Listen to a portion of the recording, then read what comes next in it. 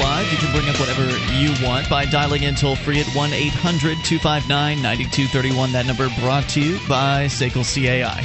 800-259-9231. You can join us on our website at freetalklive.com, and we give you the features on the site completely free. So head over there, enjoy those on us. Again, freetalklive.com. Joining you tonight, it's Ian, Michelle, and Mark. And Mark returning from his week-long vacation. Well, I guess you were back Saturday night, but now you're back for the entire week till Glad further I made notice. such an impression on you. So welcome back, Mark, and Michelle. Good to have you back here. Thank you. So 800-259-9231. I know coming up, Michelle, you want to talk about what to do with the freedom. Like, presuming we actually achieve liberty in our lifetime, what will we do with it? Absolutely. What do you do with the freedom that you have now? Well, let's talk about that here in a little bit. But first, go to the phones and the fun. Your calls, you can make them, bring up anything you want. That's why we call it Free Talk Live at 800-259-9231. We'll start with Brody in Utah on the amp lines. Hello, Brody. Hello. Hey. How you guys doing? What's on your mind tonight, Brody? Yeah, well, what I wanted to call and talk about was talking about liberty from a legal perspective. Okay. Usually, I think you'd agree, most people talk about liberty from a moral perspective or a utilitarian perspective. Okay.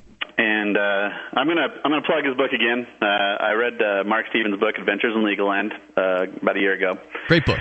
And I've read it a couple times now, and it's really opened up my mind to another perspective on liberty, and that's the legal perspective. And I just want to talk to you guys and your audience about a new strategy I've started using after learning what I've learned from reading that and watching his videos. And pretty much what I do is, if you don't mind me taking up a few minutes here, pretty much what I do is I just take, for example, someone thinks I should pay taxes. And so what I do is I just let them know, okay, well, if I don't pay taxes, I'm going to go to court. And when I go to court, I'm going to file so that I'm going to file as guilty, but I'm not going to sign it. And when the judge, asks me what's going on, I'm just going to let them know I'm not an attorney, and I just have some questions about the nature of what's going on.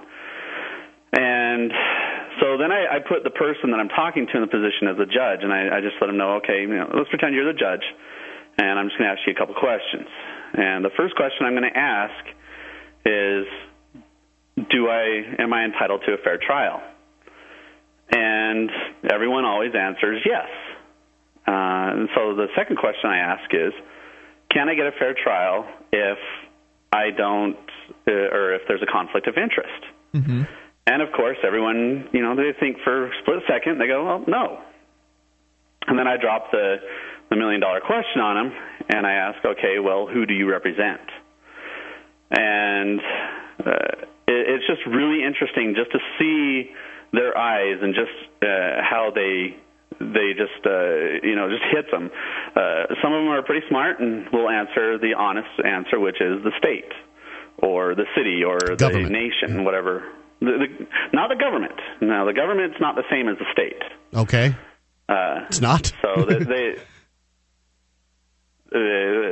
because they go by either the United States of America or their state of New Hampshire or the city of Keene. That's how they go by. And Brody, that's who the prosecutor. Brody, you're in Utah, right? I'm in Utah, yeah. Yeah. And, correct. And you're giving this as a hypothetical, or there's some reason to believe that you're going to be going to court regarding your taxes? Well, I think what he's talking about is how he's approaching people with the ideas of liberty. Mm-hmm. You're coming at it with this. You're asking them questions as though they're the judge, and then they get stuck on that question of, well, who do you represent? If the answer is the state, it sounds like there's a conflict of interest, right? Exactly. Yeah, it's a hypothetical, and I am actually planning on hopefully here soon not paying taxes anymore. This might be my last year to file. If I file, this will probably be my last year. But, is there an income tax in the state of Utah? There is. Yeah. Okay. Mm-hmm. Yeah, but I won't file federal or state. Hopefully soon. I got to get some more information from Mark. I've never lived in a place where there's a state income tax. Do they typically go after pretty vociferously the people that don't pay it? I think everyone pays it. Actually, no. 60 million Americans, as I understand. State income tax is my specific question. How many states don't have taxes, income taxes? 4? I don't know. Yeah, most have income taxes, I believe, but I don't know how hard they go after people. So you don't know anybody personally. You've never met anybody that you know of that doesn't pay Utah state income tax. Correct. Right. I lived in Park City for a year, and I didn't. So now you know someone. Yeah. 1 year. Well, I'm sure there are people that don't pay, but anyone that works, and has your W-2s or W-4s, whatever, I'm sure pays. But all right, so back to your story about how you approach people with this and what their responses are. Right. Yeah. So, anyways, I dropped the question on him and asked him, who do you represent? And I've had a couple, go, well, the state, and it's just interesting to watch them go, oh, yeah, I guess you can't get a fair trial. And then others will try and kind of weasel around it. I've had some say, well, the truth, or I'm neutral. And Mark gives you the answer to that on Mark Stevens, on how to approach that, and that's fine if they answer that way. And then the next question you ask is, well, who pays you? And just as soon as you ask that question, they're just like, oh, yeah, And there's been one or two that have said, well, I'm not going to answer that because it's a trapping question. It's like, okay, well, that's fine if you don't answer, because there's as obvious the reason you're not answering, and it's because the elephant in the room, which is you work for the state, and therefore I can't get a fair trial. I represent the people. Well, and that can also be that might be an option to say the people, and then you can always ask, well, are you talking about the people in the so-called state of, let's say, Utah? And, they might say, well, yes. Well, so I'm a person in that state, right? Well, yeah. So I'm accusing myself. You're representing me against me? Yeah, exactly. That's a little confusing. Yeah, there's that confusing, and then there's also, well, the judge, you're part of the people, right? So that still makes you a party to the accuser. So where are you going with this, Brody? You're just saying that you think this is a good opener for talking and introducing people to the ideas of freedom? I am, yeah. That's all I'm saying is that I find it to be I found it to be much more effective at getting people to see that taxation is wrong. Right, as opposed to just making like a moral statement, like saying taxation is theft, theft is wrong, as opposed to just making a statement like that. Right, exactly. Or trying to argue I don't know that this points out that taxation's wrong, but it does point out that the enforcement mechanism that we have in this country is biased and corrupted as a result. Right. Yeah, I think it's great. Well, exactly. If you're having success with it, I think that's fantastic. It's an interesting way to take what Mark Stevens teaches about how to handle courtroom situations and apply it to a conversation with another individual about liberty. Exactly. Yep. Very good, Brody. That's all I was on to say. Congratulations. I appreciate you sharing that tonight. I'm glad it's working out for you, and thank you for the call at 800-259-9231. You can take control of these airwaves. 1-800-259-9231. Yeah, I like it. It seems like a good approach to me, because otherwise you've got the moral approach, like, doing these things is wrong. It's wrong to steal, and that makes sense to me. But for some people, they just make excuses. Well, taxation isn't stealing, etc.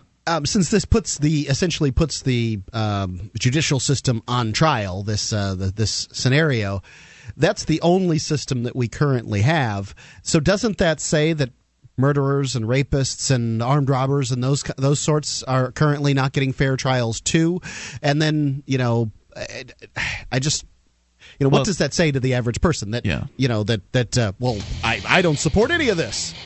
I still stand by the fact that I don't owe the fruit of my labor to anyone because I'm not a slave. I concur with that, but to me, what makes more sense is just pointing out that slaves have to give the fruit of their labor, and I'm forced to do that, so I must be a slave. Right. None of these things are bulletproof or ironclad or going to work with everybody. 800-259-9231. You can bring up what you want. What would you do with your freedom? It's Free Talk Live. Coming up. One of the many imaginative graphic novels from BigHeadPress.com is Odysseus the Rebel, a new twist on an old story. This is not your daddy's Odysseus. BigHeadPress.com will help you spark imaginations and free minds with their enjoyable webcomics and graphic novels. Beautifully illustrated, inspirational stories will make your holiday gift-giving a mind-freeing experience that will be appreciated and enjoyed. Sample Odysseus the Rebel online before you buy at BigHeadPress.com.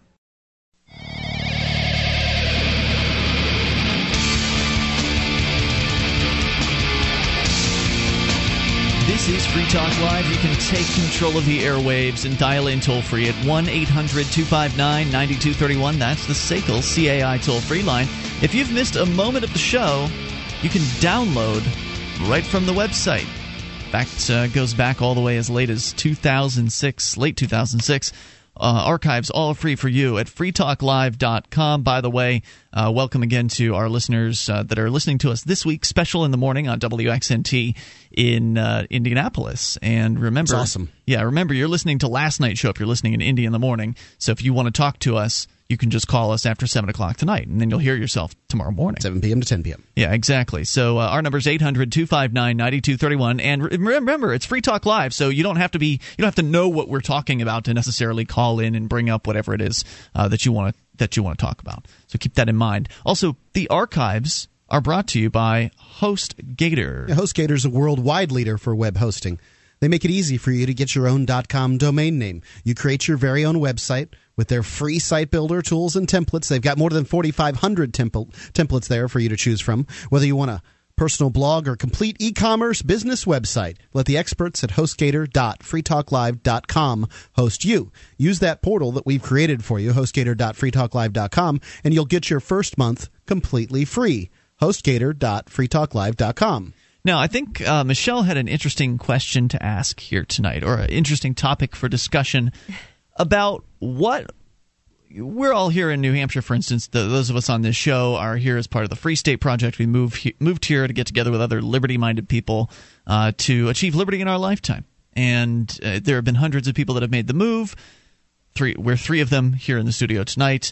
And your question, Michelle, is basically, okay, so let's say we get the freedom, then what? Not only once you get the freedom, then what? What do you do with the freedom that you have? You know, there has to be something that you're so passionate about that you're worth fighting, that it's worth fighting for you. And so some people, I suppose, believe that freedom is the end point, but I don't think so. I think that that's the state in which I want to live. Mm-hmm. And, you know, being able to, for example, I want to be able to travel. I want to be able to trade my goods and services without having the government dictate, you know, and permit me to do that. I want to be able to eat whatever foods I want, put whatever I want into my body. And those are kind of general things that I think most of us can agree upon, you know. Mm-hmm. But the big thing for me is I was, you know, raising my children is I wanted to be able to raise them on my own terms. And I did so, but had I been caught, I would have gone to jail. You know, like I didn't get them Social Security numbers. I did not ask the state to permit me to homeschool them. And in 4 of the 5 states I lived in while I was homeschooling them, it was required that by the state that you do so, that you register with the state. And I didn't. So I suppose I could have got caught and then I would have gone to jail. So I wasn't really free to do that. Right. You just got away with it. I got away with it. Right. So a lot of, you know, the things that I've done, I say I've lived freely. No, I just have been really lucky. Mm-hmm. You know, and so that to me, I want people to be free to actually do those things. Me too. And I feel the same way. I've done a lot of things in my life that weren't all strictly legal, and I got away with them, thank goodness. Mm-hmm. However, there are millions of people who don't, and that bugs me. Like, mm-hmm. It's not good enough for me to just look at my life and say, well, I got away with it, so hey, I'm cool, everything's fine. No, everything's not fine, because I could have been one of those people. Let's bring up cannabis, for instance, smoking cannabis. I can't count how many times I've done it. And there are a lot of people who end up going to jail because of this very same thing. And that really bothers me. I want people who are not harming others to be left alone. What they do after that, I don't care. Right. And so you, Ian, you go out on Mondays and Wednesdays and go to the courthouse and inform people. You have your radio show that you're, it's not just 3 hours that you spend a day doing this. I've, popped in throughout the day, and you're doing it all the time. The time. He almost never takes a break. 12 or 15 hours a day. That's not you true. Seem to work okay, on tell me about the break you take. Well, I can take breaks whenever I want to. He takes to a use nap. the bathroom? To make food? I don't think that either one of those count, because you can do those. You get those during your work day anyway. This isn't about how Ian is dedicated to doing Free Talk Live. No, Let's but talk about the she was issue making the point, and I think that it can occupy a lot of my time. That it much occupies is true. a lot of your time, a lot of my time, and almost all of your time. But that's my choice. Yes, absolutely. And so you are taking the things that you're passionate about and doing something with them. So, we've been hearing that some of our friends are leaving, the community, or going from Keene to Manchester or whatever. And some are leaving New Hampshire altogether. Yes. And we want people to move here, to have this exodus here, and hopefully get, the state to secede and show by example how it's not necessary to be part of the federal, government of the United States of America. I think that Jason Sorens, the creator of the Free State Project, came up with this number 20,000. He kind of did some studying, came up with this number that he felt was an important number, and I'm sure that as part of the formula, he decided 90% of the people will stick and 10% won't, or something like that. And I would just assume that there had to have been an attrition rate that was built into this. And, the Free State Project isn't going to be for everybody, and some people are going to leave. I personally, I want them to do what's best for them in their lives. Sure, yeah, and some people move here thinking, and I can't speak for everybody, but I would imagine a lot of people come here thinking that it's going to be the utopia when they arrive, or that there's going to be a huge movement that they'll be able to plug into.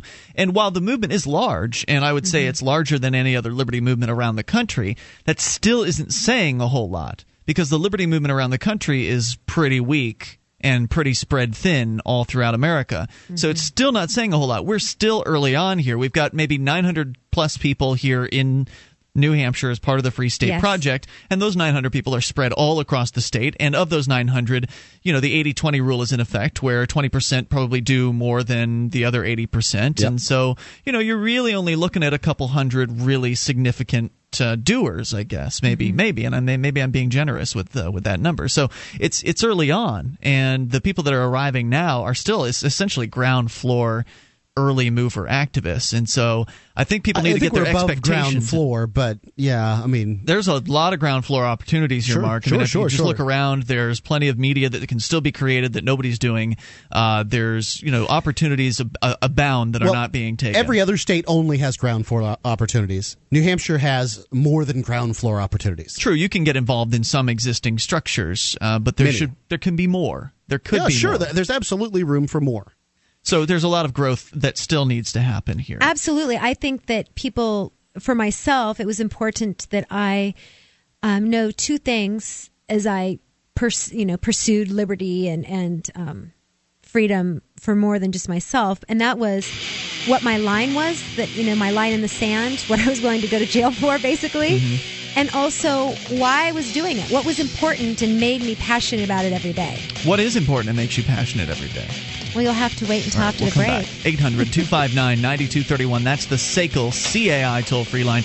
You can take control of the airwaves and tell us what is it that brings about the passion in your life, and what do you want to do, presuming you can actually achieve freedom. It's Free Talk Live.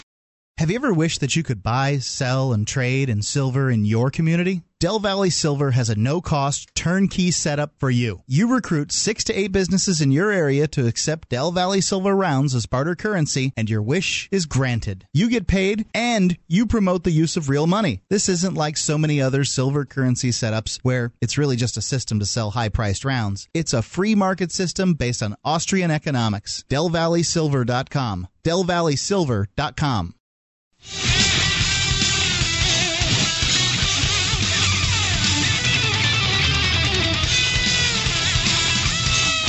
This is Free Talk Live. You can bring up what you want by dialing in toll-free at 800-259-9231. That's the SACL CAI toll-free line, 1-800-259-9231. You can join us on our website at freetalklive.com. We give you the features on the site totally free. So head on over, freetalklive.com, and enjoy the webcam. We've got the ability for you to watch and listen to the show, as well as interact with other listeners. The chat room is built into the very same page. Go to cam.freetalklive.com and you can experience that. All of it is free and brought to you by Memory Dealers. MemoryDealers.com offers the world's largest selection of discounted optical transceivers that are 100% compatible with all major networking equipment manufacturers at up to 99% off of list price. They're your trusted source for all your networking and telecom accessory needs. Their stock is in stock and ready to ship via overnight delivery. It's MemoryDealers.com. All right, 800-259-9231. So Michelle is with us here tonight and asking a good question. What do you do when you get the liberty? What is next? Because for a lot of people, it seems like liberty is the end game. And I have to admit that to me, for some extent, it kind of is. Like, I'm like you, Michelle, and many of the things I've done in my life, they've been illegal, but I've gotten away with them. And so I've had liberty in that I've been left alone or I haven't gotten caught. But my main concern is that, well, I could have, and other people are constantly being caught up in this system and having their children taken from them and having their lives turned upside down and losing their jobs because they get arrested for, having a plant in their pocket or a chemical or something like that. Or others who, might just want to put new windows into their house and they don't want to beg for permission in order to do that. Simple things like this where these government guys get involved in every aspect of our lives. I think that most things that go on would still continue to go on. I mean, all of the things that are illegal, like drug use, happening now. I mean, we know that during Prohibition, alcohol prohibition, people continued to drink. It just got more so, actually. Yeah. Well, actually, it got more dangerous because hard liquor was introduced in the same way that during the war on drugs, crack cocaine and meth were introduced. Yeah. Not to mention bathtub liquor. Bathtub gin. Right. So ending prohibition or getting the government out of these areas, those things still go on. They're just safer. People are able to do them without the same risk, not just to their health, but the risk of going to a cage, for instance. So I guess I just want to stop the violence, Michelle. I mean, I don't have any real plan for what I would do. I'd still do Free Talk Live because odds are good people will still not be free somewhere. And we can still talk about things. It doesn't have to be freedom. This is an open phones show. You can call in and talk about anything. So I'd imagine we'd start hearing more about companies and what they're doing and consumer issues and things like that. Like, what would become important to the listeners of this program in the absence of the state? Like if tomorrow the state just disappeared, we'd still have things that we could talk about and things that we could focus on that are important in people's lives that they want to discuss and things that could improve to make their lives better.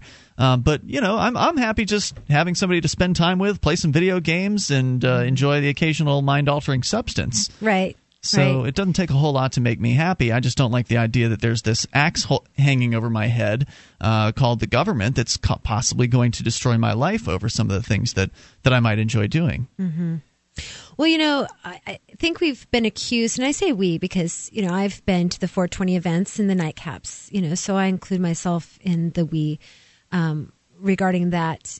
So, as I said, we've been accused of being people who just want to, smoke pot and go topless. And I think that's kind of funny because it's such a small part, really, of what's going on. It's easy to poke fun at that or whatever. But earlier, you asked me what I was so passionate about that makes me get up every day and fight for freedom, et cetera. And it's my kids. I have 3 teenagers who they don't remember what it's like to board a plane without having to strip. I used to walk at John Wayne Airport in Santa Ana, California. I would walk from my dad's car to the plane. I didn't even go through a gate or I didn't go through a building terminal, or whatever. Yeah. Nothing.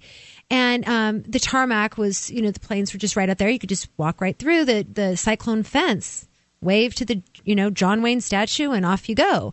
And if you weren't checking any bags, and that's what you did. And on the small planes, you could just hand the bags to the guys and they just popped them in right there.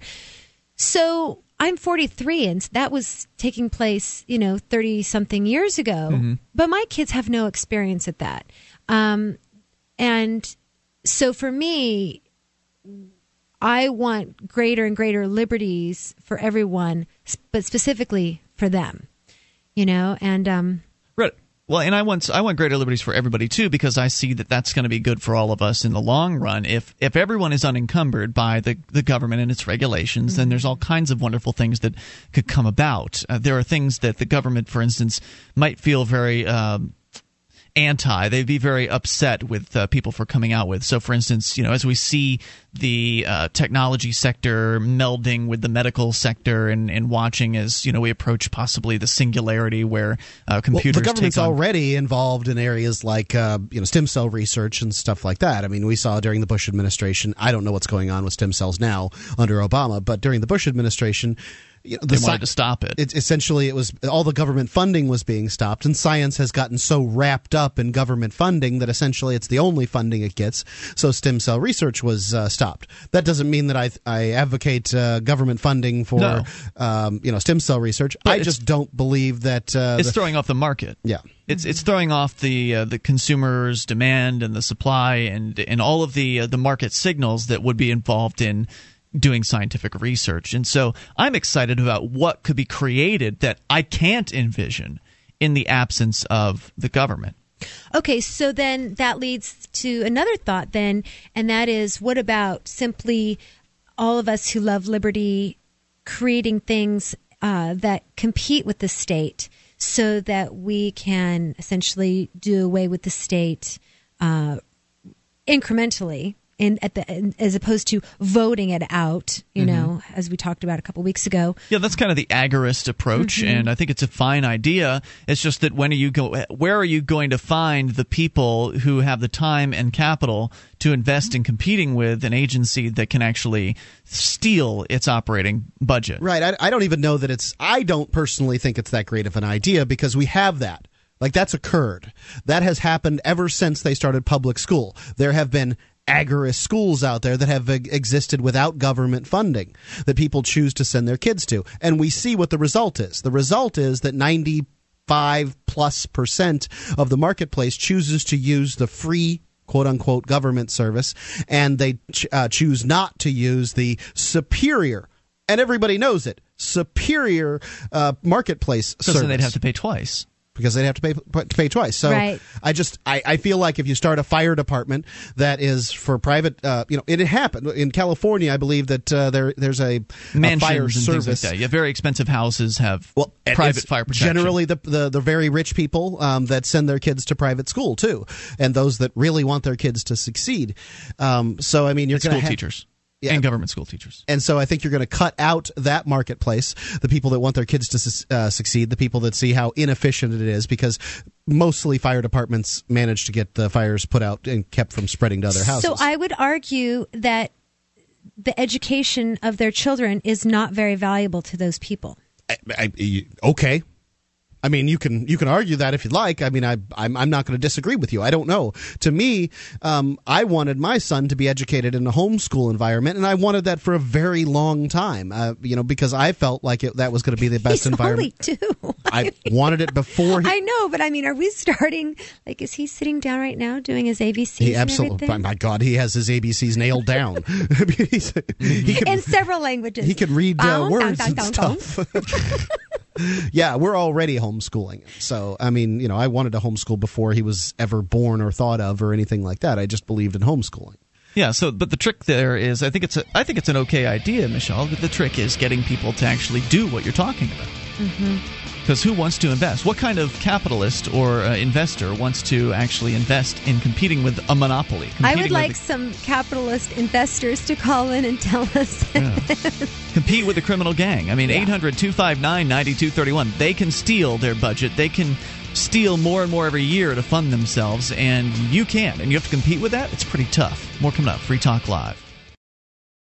Have you been thinking about starting a website? I'm going to tell you about a great offer from HostGator. HostGator is a worldwide leader for web hosting, and they make it easy to get your own .com domain name. You create your very own website with their free site builder tools and templates. Sign up at hostgator.freetalklive.com to receive your first month completely free. Whether you want a personal blog or a complete e-commerce business website, let the experts at hostgator.freetalklive.com host you.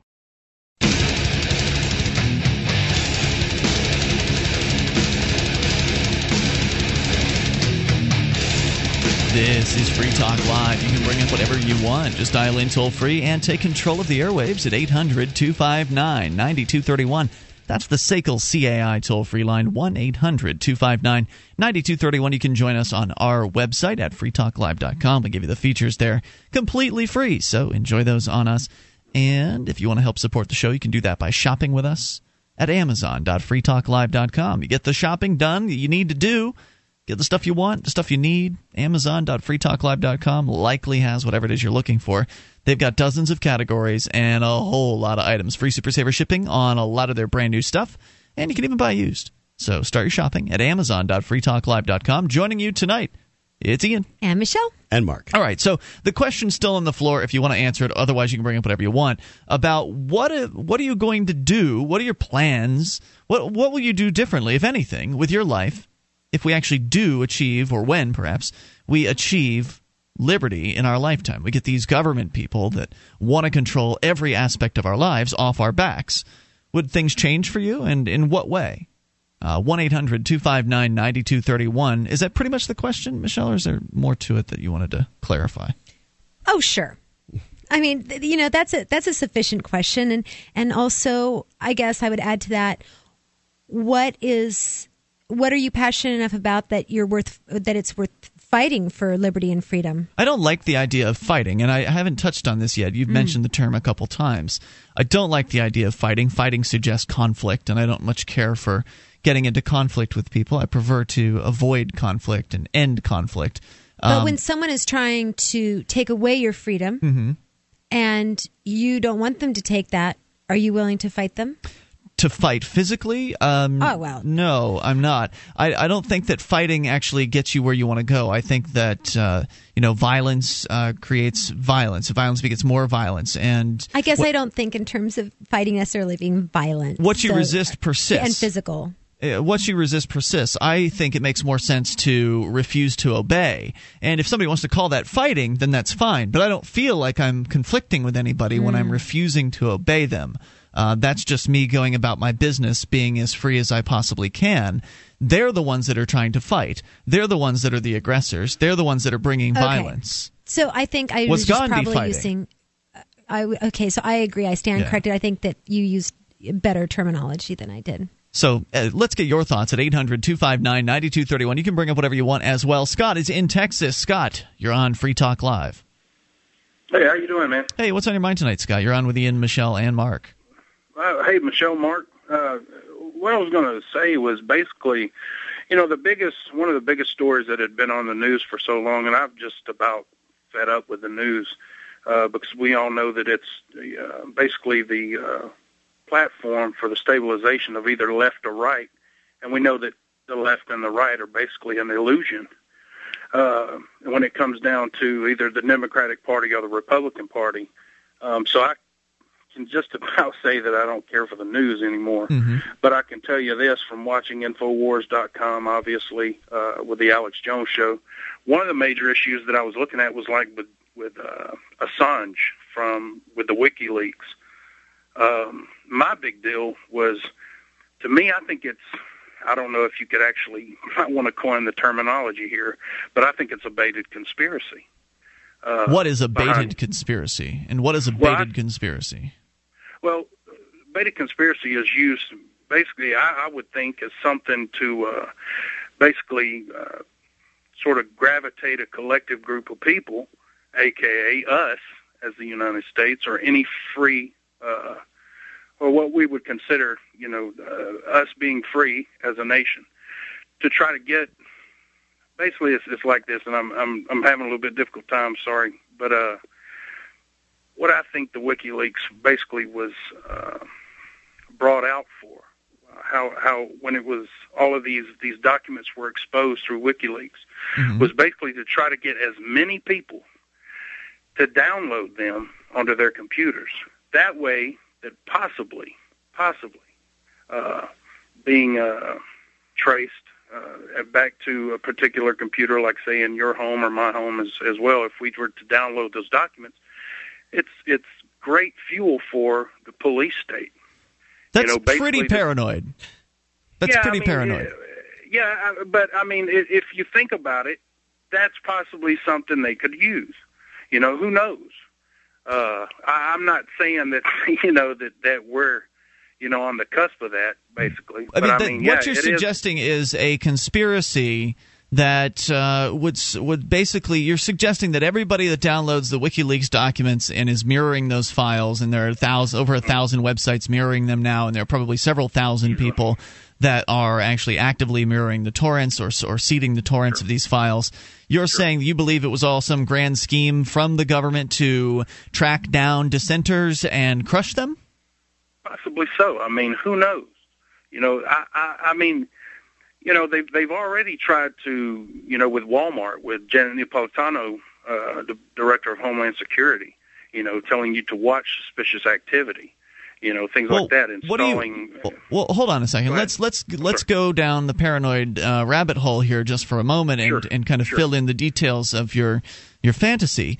What is it that you believe is holding them back from going ahead now and going after those people? You think they just want to ID them, or what do you believe they're doing with this information?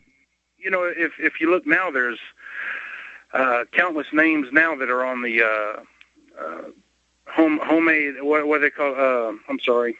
The watch list, the terrorist watch list, the no-fly list? Exactly. Mm-hmm. So who's to say, that they're not watching this? You know what I mean? So let them watch. I mean, I post things online at the Free Keene Forum. A lot of people post things there about what they're going to do for activism, and we know the cops are watching. We know for a fact they're watching. So what? Yeah, and I understand that. Are you concerned they're going to round everybody up and put them in a gulag, or what? I mean, what's your concern? Who's to say? With the FEMA camps that are beginning to quote unquote appear. What would your suggestion be to those people who are mirroring these files? That they should stop? No, just be very wary. Mm-hmm. Be careful. Because you never know what there's a possibility that, to the extent that these people may try to get this started. No way. I'm not gonna live in fear. No way. No, I'm not Good for you, Michelle. I agree. Well, so here's what I think about sort of the conspiracy mindset in general. It tends to be very insular. Like we a small group of people know the secret, and a large group of people don't. And it seems to me that the WikiLeaks situation is not something that couldn't have happened. It seems like a very likely scenario that somebody would get sick and tired of what the government's doing, leak a bunch of documents. A website would, somebody who cares about free speech would say, okay, we're going to put up a website where we leak documents, and that all this could have happened. And sort of the conspiracy theorists tend to find any news item and then find out and then decide, how is this being corrupted by the government, and then they'll just come up with a story. I mean, this seems very, very likely to me. And what seems likely? That they just come up with something? Yeah, that Bradley Manning, well, we don't even know that for sure. That WikiLeaks leaked these documents. They were leaked by a whistleblower in the government, and that's just that, and it is what it is on the face.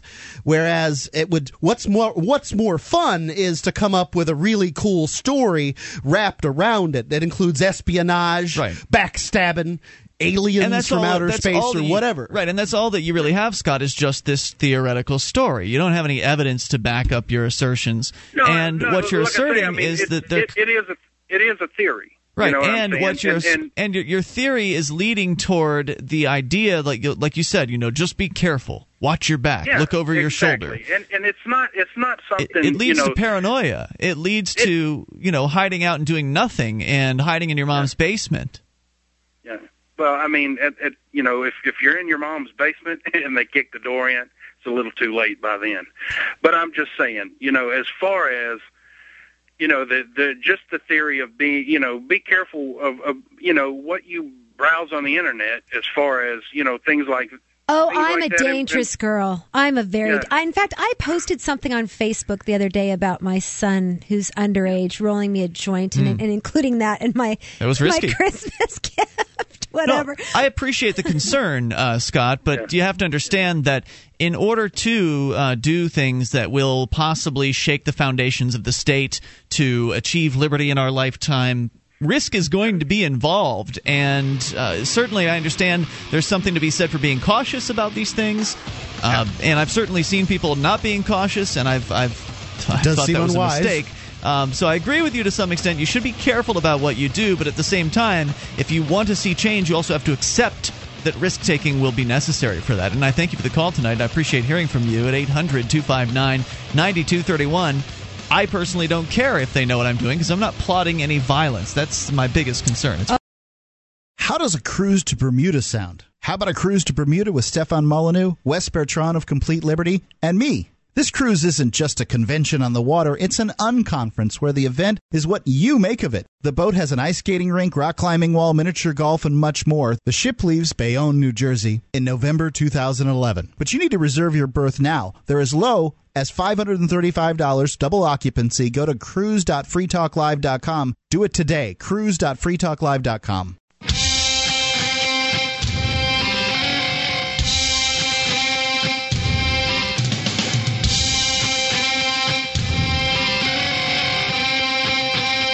This is Free Talk Live. We're launching into the second hour of the program. You can take control of the airwaves and dial in toll-free. Bring up whatever you want at 800-259-9231. That's the SACL CAI toll-free line, 1-800-259-9231. You can join us on our website at freetalklive.com. We give you the features on the site completely free, so enjoy those on us. Again, freetalklive.com. Main feature actually allows you to control the content of the website. So everything you see there on the front page, the main page, main portion of the page was created by listeners like you. As you're surfing around the web, you find something that's interesting that you want to share with our other listeners. You just submit it as show prep. It shows up on our website, and then other people vote as to whether they like or dislike your suggestion. And the most liked make it to the front page, the top of the website, at freetalklive.com. We're going to get right to the calls here in a moment, but Michelle, at the end of the last hour, you wanted to call me out on something I'd said, but we ran out of time. So what was your intention there? I know, you just cut me off. Well, I think what you said was we were talking about being cautious about what you do. The government could be watching. Somebody had called in with kind of this paranoid viewpoint that WikiLeaks is just this big. You said we weren't concerned, that you just go about your business and you don't care if they see what you're looking at or see what you're doing, right? Well, I kind of presume to some extent that they are. I mean, obviously, privacy is important. But on the other hand, I don't go crazy trying to – thank you for allowing me to clarify this. I don't go crazy trying to go ultra-private, right? Because I'm public. I'm a public personality. There's only so much hiding behind anything that I can do. I mean, I would call you a celebrity. Well, minor, maybe. Ultra minor celebrities. Yeah. That's what we are. As minor as I can possibly be.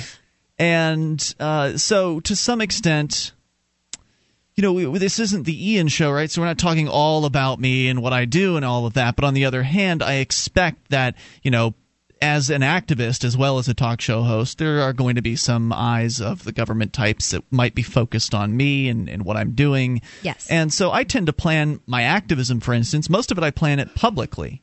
And there are a lot of people that disagree with that. They say, you need to have secrecy. You need to have a secret forum with secret access and secret people and secret codes and secret names and secret this and secret that. And I'm just like, no, I just don't care if they know what I'm doing as far as the things I'm doing that could threaten their legitimacy, the things I'm doing that could, put a dampener on the state and how effective it is.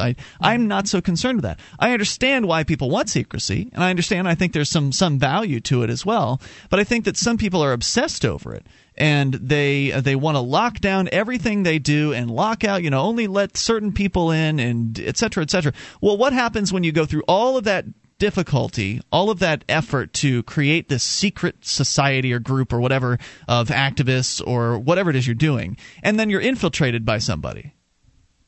What good has all of your preparation been then? Right. You can't have a secret if you let people in on it. You have to let people in on it to be effective. Then what's the point? Right. the reason why I'd asked for clarification was I don't remember verbatim what your line was, but it sounded very similar to what I hear people say when I talk to them about the USA Patriot Act, for example, and the outcome of that, and how cameras can be in your home up to I think 29 days without by the government without it being reported to you, et cetera, or what's going on with TSA or the cameras on street corners, et cetera. Pardon me. Then it sounded like they were saying, well, if you've got nothing to hide, then right, and that's what people have said. They said, well, I have nothing to hide, and I want them to get the bad guys. So if I have nothing to hide, then why should I worry? Well, everybody has something to hide. They've all got personal, private things in their life. I got a lot to hide. My life isn't. My life is not an open book. Right. Right. So I don't just hand out all my passwords to everybody and say, "Go ahead and jump into my email account and have fun. Here's my Facebook." Yes. Etc. Nobody really does that in general for good reason. You've got private communications, but we also understand. I understand that by using a venue like a Facebook, I know that the federal government, should they want to read my Facebook messages and see who I've been talking to or whatever, all they have to do is go to Facebook and say, we'd like to read Ian Freeman's Facebook messages. Let's okay, sure, whatever you say, Mr. Government Agent, here you go. You don't even need a warrant. Here, come on in, we'll just let you in, and you can do and look at whatever you want. Same thing with Google.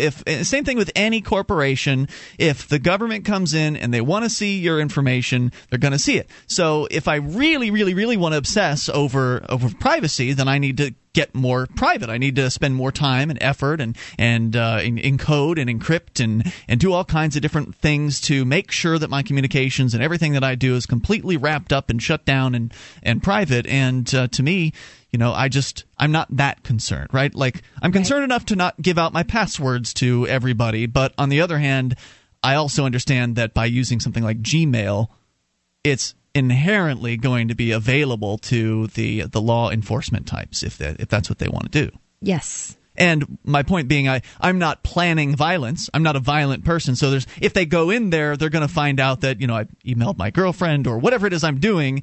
That they're going to learn those things, but they're not going to find out about some kind of bomb plot because I don't do that. And if I were going to be growing pot or something like that, which I'm not, but if I were going to be doing that, I certainly wouldn't be talking about those things in a. If you were going to do that, you shouldn't talk to anybody about it ever. Right, in an insecure venue. And you're correct, Mark. The more people you talk to about growing marijuana, the more likely you are to get arrested. I think it's like you talk to 3 people, you're pretty much going to get arrested. Yeah, I don't know what the statistics are on it. But or robbed. You could get robbed. The chances just skyrocket upon telling people. Right. So what brought us to this was the guy talking about WikiLeaks being a conspiracy by the government to infiltrate, I guess find people that might like the ideas of freedom of the press and free speech and things like that.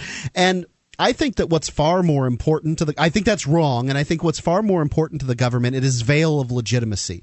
The reason that the government kept those pictures of that Apache gunship murdering innocent people in the streets of Iraq, just shooting people that were trying to help other people, just and all these videos and all this information that's showing how many civilians died in Iraq and Afghanistan. That's the last thing they want to get out. All the government has at this point is a thin, torn veil of legitimacy protecting them from just the outraged citizens. And the last thing they're going to do is release more information. To me, the supposition here that this was some kind of conspiracy theory, to me, in fact, shows the mindset of the conspiracy theorists. Mm-hmm. It shows how it is that they want to, I know something you don't know. And they want to be the guy that knows something that somebody else doesn't know. And it just, hunting down that piece of information, spreading it around or whatever, it doesn't accomplish, anything. I think that this. I guess that goes back to my initial question: is what do you want to do with your freedom? Right. And when we've accomplished that, Alex Jones will no longer have a job.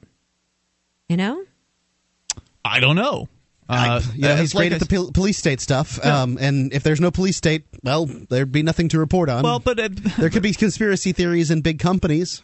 Right, that's what I was going to suggest, is that, we're not a conspiracy show, but in the absence of the state, it's easy to talk about the state and what they do because they do horrible things to people, to innocent people. And in a free marketplace, it's not going to be utopia. We know there are still going to be people who are greedy, and there are still going to be people who are willing to lie and to injure cheat people. And so outing those people publicly will be very important, and talking about how to be a smart consumer or whatever it is that people will find interesting. I mean, I hope that we don't end up talking about Britney Spears having her 20th baby. I mean, that's not something that I find too 20 important. babies would be a lot. Yeah, I don't know. I'm just saying, like, it's been done. I don't expect us to have freedom anytime soon, so maybe she'll have a whole bunch of babies by that time. You get my point, though. The pop culture that doesn't particularly interest me as relevant, but there will still be relevant things in our lives at that time. It just hopefully won't be who got elected to city council and that kind of silly nonsense. Well, so much of the news is centered around the government and its edicts and its personalities, and it makes good sense. These organized criminals have a great deal of sway in our lives. No wonder people want to talk about them and what's going on with them. So I hope that cleared it up. Perfectly. Yeah. Crystal. All right, 800-259-9231. That's the SACL CAI toll-free line. You can take control of the airwaves. You can bring up whatever's on your mind. This is Free Talk Live.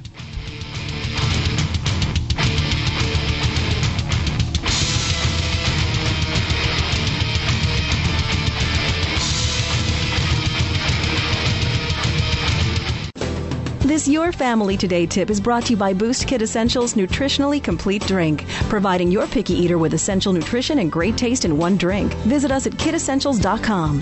To make sure your kids eat healthy, follow the 5-a-day plan. Serve 3 servings of vegetables and 2 servings of fruit daily. Remember, a serving could just mean a piece of fruit or a half cup of veggies. If your kids are picky eaters, ask a nutritionist about other sources.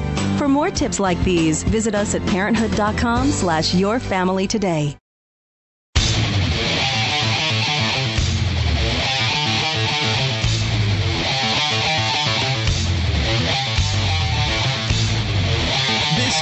Talk Live, and you can bring up what you want by dialing in toll-free at 1-800-259-9231. That's the SACL CAI toll-free line, 1-800-259-9231.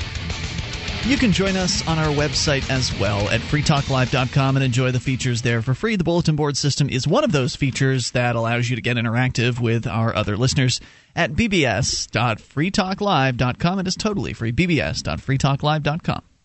Are you on any medications? Are you getting your meds at a local pharmacy?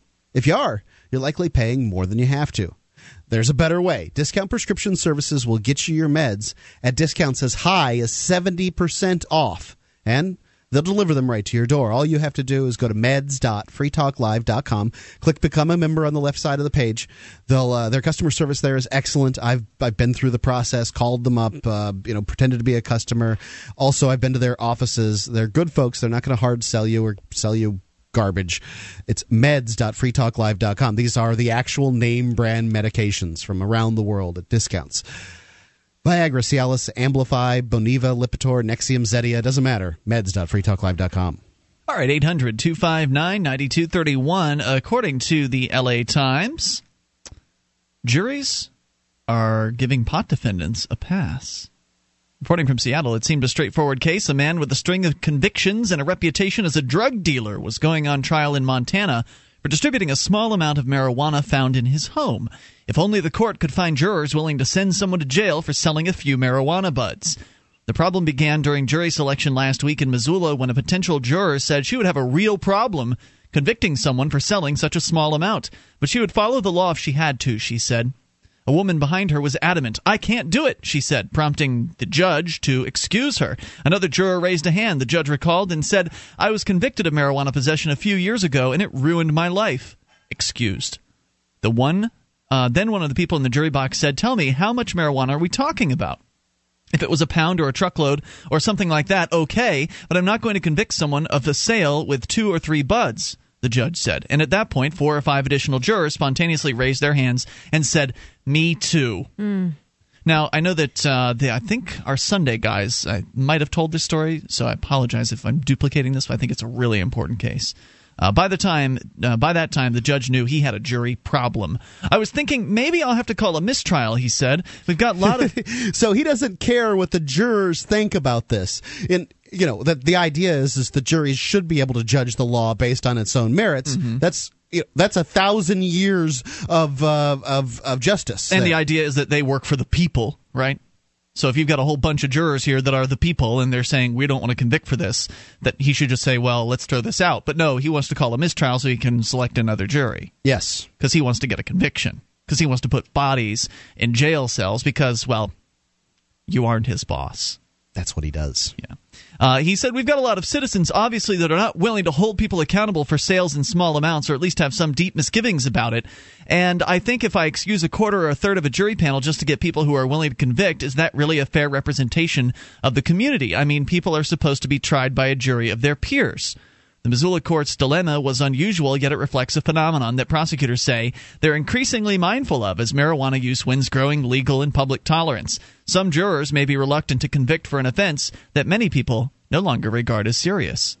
It's not on a level where it's become a problem, but we'll hear, I think marijuana should be legal. I'm not going to follow the law, said Mark Lindquist, a prosecuting attorney in Pierce County, Washington. We tell them we're not here to debate the laws.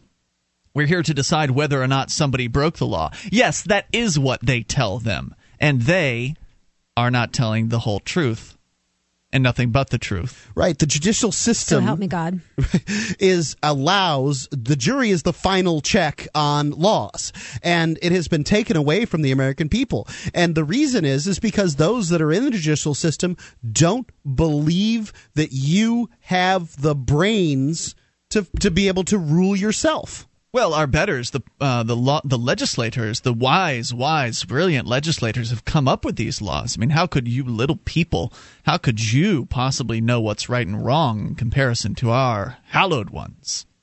That's how they feel. Yeah. So this story is more about just the general aspect, not the one Missoula case, which was what our Sunday show guys talked about. The general aspect of people basically refusing to go along with this anymore. They're just saying no more of this. We've had it. We're not going to play by your rules that you're handing down to us. And you're absolutely right, Mark. It's called jury nullification. When somebody who's on a jury actually says not guilty because of their conscience, not guilty because they think the law itself is bad. Which it then can be used as precedent for future cases as well, which is the nice aspect of that, yes. Oh, well, that is nice. We need to see it happen more often, though, and maybe this is the beginning of a trend. But federal authorities, by the way, they do mention here that medical marijuana has been approved in a number of states, over a dozen. Including Montana. Yeah, but federal authorities have continued to pursue prosecutions in those states, prompting increasing calls among drug law reform advocates for juries to follow their consciences and refuse to convict, a legal concept known as jury nullification. Hey, good for the LA Times for At actually least for using the term, right? Talking about this in nationwide piece here. It was widely used during Prohibition and in the Jim Crow era in the South. Right. Well, I'm glad that they mentioned the Jim Crow era because, unfortunately, in the Jim Crow era, in a lot of cases, this was to find white people who had done crimes to black people not guilty for their, committing the crimes. Also, I'd like to point out that in the North, juries wouldn't convict people that helped escaping slaves. So, like the Underground Railroad. Yeah. Jury nullification has a spotted and checkered past in its use for justice. But that doesn't change the fact that it is a right when it comes, I guess it's supposed to be a power of the people in the judicial system. Alan St. Pierre, the executive director for the National Organization for Reform of Marijuana Laws, or NORML, says this is one of the first times in a number of years there's a general discussion around this powerful but rarely used jury tool. But going back 20 years plus, there's been some tumult in the courts where the issue is cannabis and the person being prosecuted wants to turn to the jury and say, yes, I'm guilty, and here's why. The phenomenon is difficult to measure, he said, because the term jury nullification is rarely invoked. Defendants with substantial evidence against them are simply acquitted, or the jury's deadlock. And Ian Goodnow, the deputy chief of staff for the King County Prosecutor's Office in Seattle, had this to say: sometimes we're not told what the reason was, whether it was nullification or they just had a factual question about the case. We just don't know. And part of that reason might be because the Fully Informed Jury Association, I believe, if I'm recalling correctly, and please correct me if I'm wrong, but I believe they recommend against mentioning that term. If you get on a jury, they I believe, suggests you not mention jury nullification when you're back, for instance, deliberating with the other jurors as to your reason for coming back with a not guilty. And it seems counterintuitive, right? When we would look at that and say, well, why wouldn't you want to mention it? Why wouldn't you want to explain to the other jurors what jury nullification is? It's apparently because in some areas that they're so firmly against the idea of jury nullification in those courts that if they find out that you are a nullifier, there's a chance you could end up with like a contempt of court charge, or perhaps they'll just throw the case right out and throw it out as a mistrial and start over. So it started with the 1895 decision of Sparf versus U.S., where they held that a trial jury has no responsibility to inform the jury of the right of jury nullification. Yep, they've pretty much been papering over jury nullification for well over 100 years, and you're right about that. More coming up here with your thoughts. Welcome at 800-259-9231. You can take control of the airwaves at 800-259-9231 and bring up whatever you want. This is Free Talk Live. More about jury nullification coming up in moments. MemoryDealers.com offers the world's largest selection of discounted optical transceivers, including SFPs, GBICs, XFPs, Zempax, and X2s that are 100% compatible with all major networking equipment manufacturers, including Cisco, 3Com, Foundry, Alcatel, and HP, at up to 99% off list price. Memory Dealers can also offer customized solutions for your transceiver requirements, including private labeling. Memory Dealers is your trusted source for all your networking and telecom accessory needs, in stock and ready to ship via overnight delivery. MemoryDealers.com.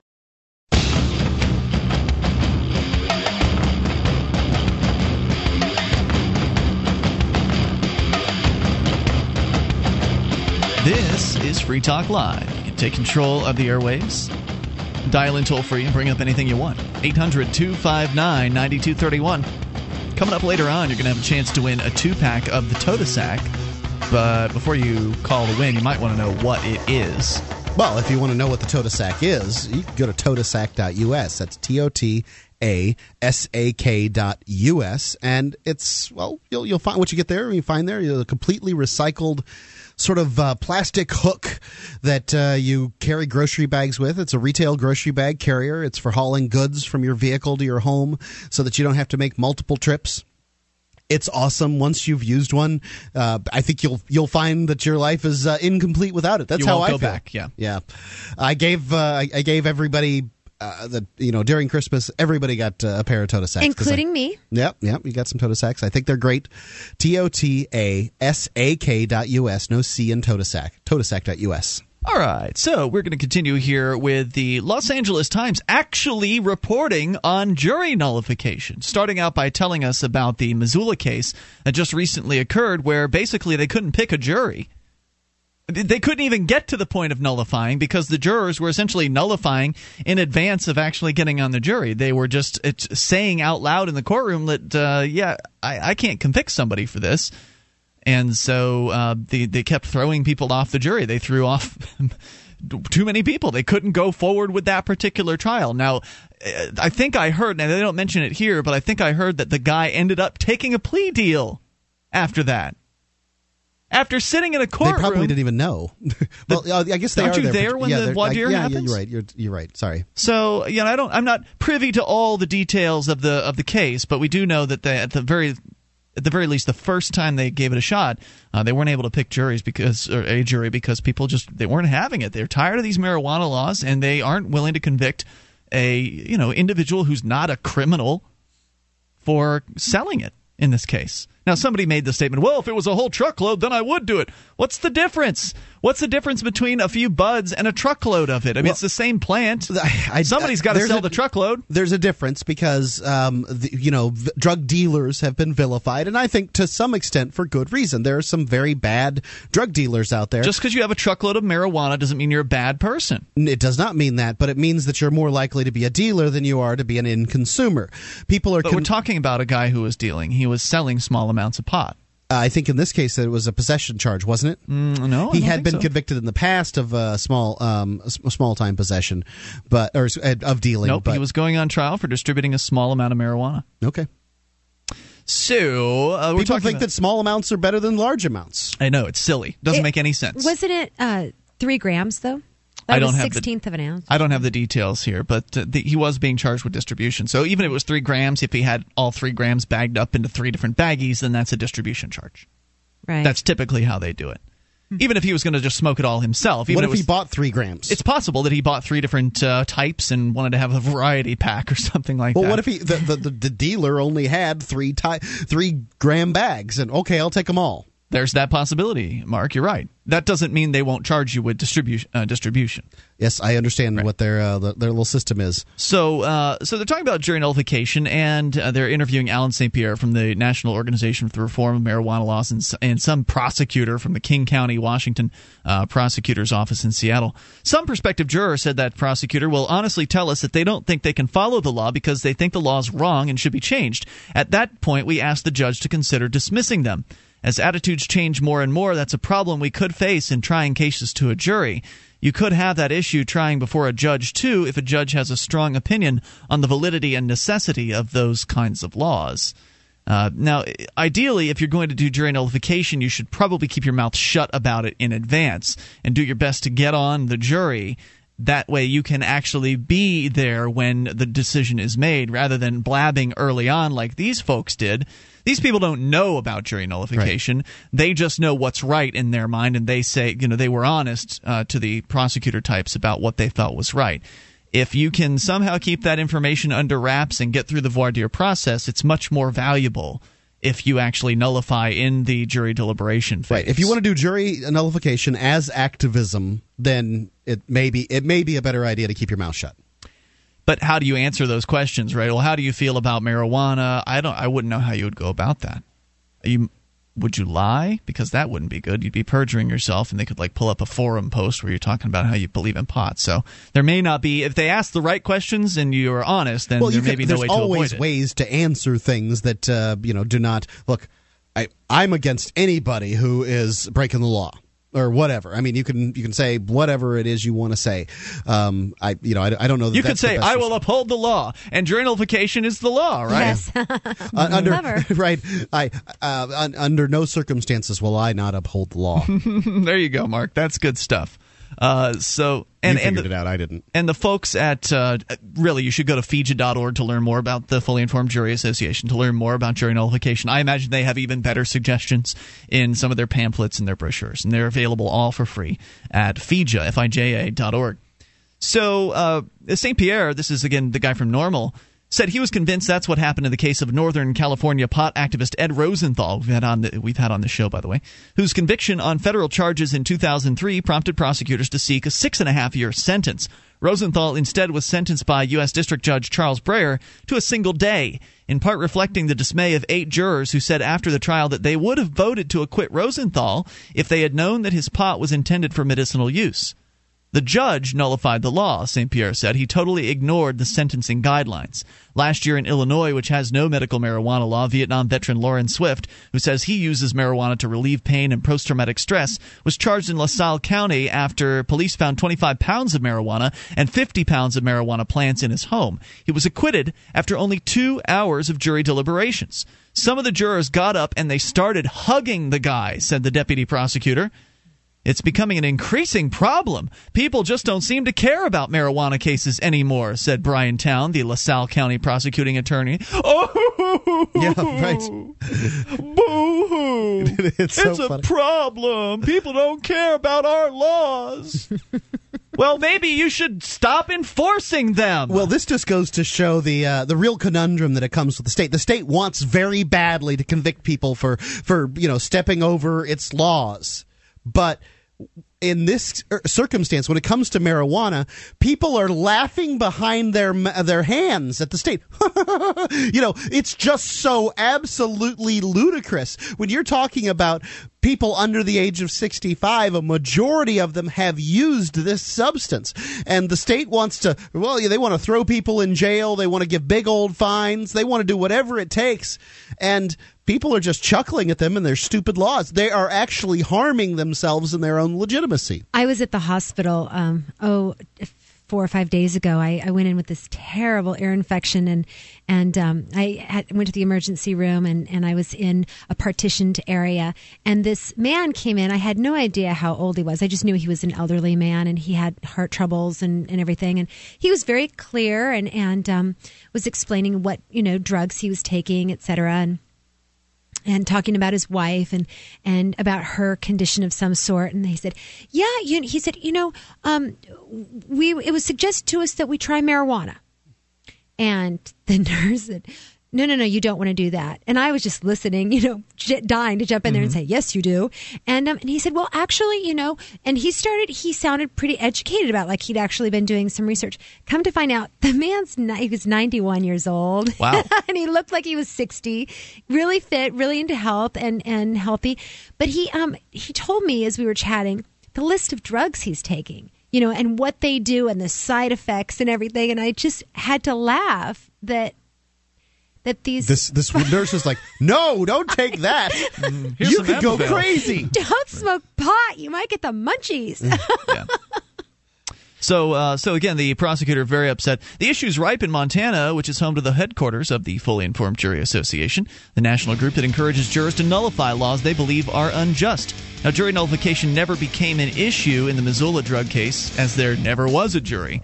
While the prosecutor was wrestling with, or the judge, was wrestling with what to do during a recess, the defendant actually agreed to accept a conviction on a felony count of distribution of his 1/16 of an ounce of dangerous drugs. Ridiculous. We'll tell you more about what happened here to him in a moment. It's Free Talk Live at 800-259-9231. Are you moving to New Hampshire for the Free State Project?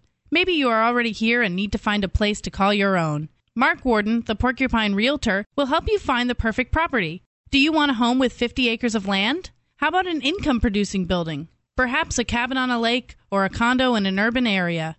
Invest in liberty and property. Contact Mark Warden, Porcupine Realtor. See his banner ad at freetalklive.com. Or visit porcupinerealtor.com. That's porcupinerealtor.com.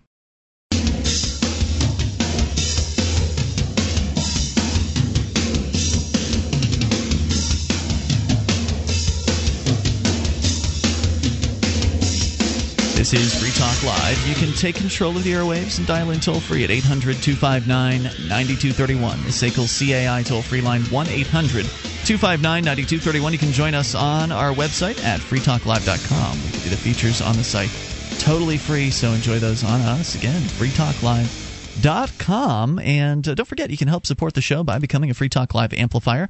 Go to amp.freetalklive.com to get signed up with any major credit card, PayPal, or some alternative options. We just ask you for $3 a month. You can enjoy all the features on the website without ponying up. But if you like what we're doing and you want to help us get on more radio stations around the country, bring more internet listeners on board, and expose new people to the ideas of freedom, ideas like jury nullification, then pony up $3 a month. We make it easier. Go to amp.freetalklive.com to get signed up. And if you've got a company that needs to try something new in the area of collections, you need to know about SACL CAI. They do collections, early out billing, and they purchase charged-off receivables. SACL's employees are trained in resolving issues for your customers and treating them with respect. They know that not only do you want to collect your money, but you want to keep your clients too. SACL CAI. See their banner at the top of our website at freetalklive.com. So 800-259-9231 is the number. Maybe you've got a jury nullification story you would like to tell us. A success story, hopefully. We're talking about the LA Times actually writing a feature article about jury nullification, mentioning the Fully Informed Jury Association. This is great news. The word's getting out. People are going to learn that they have the right to say not guilty if they disagree with the law itself. It doesn't matter if you caught that guy with a truckload of marijuana and he was in the driver's seat at the time. It doesn't matter. If you think pot should be legal, you can say not guilty. You can nullify the law. Right. And people really have to ask themselves, if you don't think this is right, what's the point in a jury? If the judge, a judge can handle whether or not somebody broke the law. What's the point in a jury of your peers if it isn't for the jury to decide whether or not you've done something wrong? Not just that you've broken the law, but that you've done something wrong. Right, it's a check on the government's lawmaking abilities. Right, well, supposedly. They are the representatives, I guess, of the community that would have to pay to incarcerate you. And they're making that decision. Are you incarceratable from a community standard? So, according to the LA Times, jury nullification never became an issue in the Missoula case, where a man was, they were unable to actually try a guy because the jurors kept saying in advance during the jury selection, there were so many jurors that were not willing to even go forth because they didn't feel like they could convict this guy. They didn't know about jury nullification, otherwise they might have kept their mouths shut. Anyway, what ended up happening was the judge goes out of court during a recess, and then in the meantime, the poor guy that was on trial actually accepts a plea deal. So he accepted conviction on a felony count of distribution for 1/16 of an ounce of dangerous drugs. Now, of course, pot isn't dangerous. Pot is a plant, and it's probably one of the safest known to man. But nonetheless, he was sentenced to 20 years with 19 years suspended to run concurrently with a sentence on another conviction for conspiring to set up a robbery at a casino. Okay, so the guy's certainly no angel. But, certainly he didn't hurt anybody with the pot thing, so he shouldn't be convicted for that.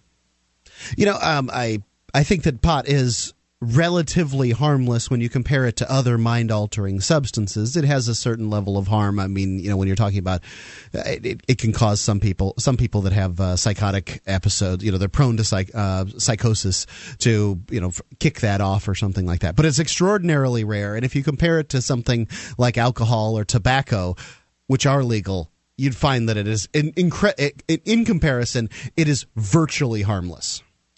The judge, who is a former prosecutor, said he voted. Surprise, surprise, surprise. He actually said he voted for Montana's medical marijuana initiative back in 2004, which has become highly controversial, in part because its beneficiaries have become so numerous. More than 12,000 residents hold cards entitling them to use the drug for sometimes doubtful medicinal purposes.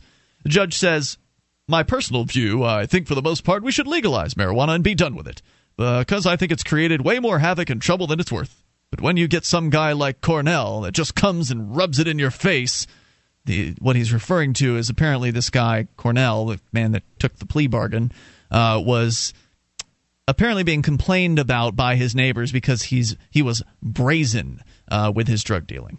So that's what the judge was alluding to there by suggesting that he was rubbing it in people's faces. I'm not sure what it means to be brazen about drug dealing. I'm not sure either. I think that if you're making yourself a nuisance to your neighbors, that's a very bad idea.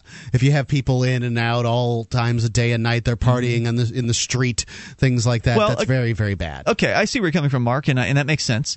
But let's point out, though, that if marijuana were actually legal, you wouldn't have people dealing it from their houses anymore. It'd be at the corner store. Yeah, pretty unlikely. I mean, how many people are selling bathtub gin out their front door? How many people are selling beers to people out of their homes and having people coming all day and all night to get a six-pack? Doesn't happen. Back to freedom and what we would do with our liberty, I would love to have a little store that sells things that to make people feel good. So I could compete with Western medicine and things like that. Like I could give them valerian root teas to help them sleep, and I could give them marijuana to, Well, we have health food stores now. Yes, but I would sell them, Actually, valerian root isn't really sold. It isn't marketed as well as it could be as a sleep aid and things like that. And people like maybe you are in the know, but most people don't realize that it's the basis for value. No, I didn't know that. I never heard of it before. So you're talking about like a health food store with pot. Yes, where I could use all of my wife's tales, sort of remedies, home remedies, to heal people and everything, including marijuana. So yeah, I would be excited to sell it, and not in my house, but in a little cute store with a little storefront sign above it. Yeah, that's one of those things you just can't do today. A boutique. And speaking of, Mark, we're talking about neighbors and being upset by people coming and going. We actually live, or Mark, you don't live here, but you're close. I live in Keene, New Hampshire. It's a nice little town. Well, they call it a city, but it's a really small city or a really big town, whichever way you want to look at it. And one of the cool things about Keene is that there are these little neighborhood stores where you can be in most sections of Keene, and you're not usually more than a few streets away from some kind of corner market that literally is a house in a neighborhood. I mean, it was a converted at some time prior to the local politicians deciding that nothing could be done without being in a storefront.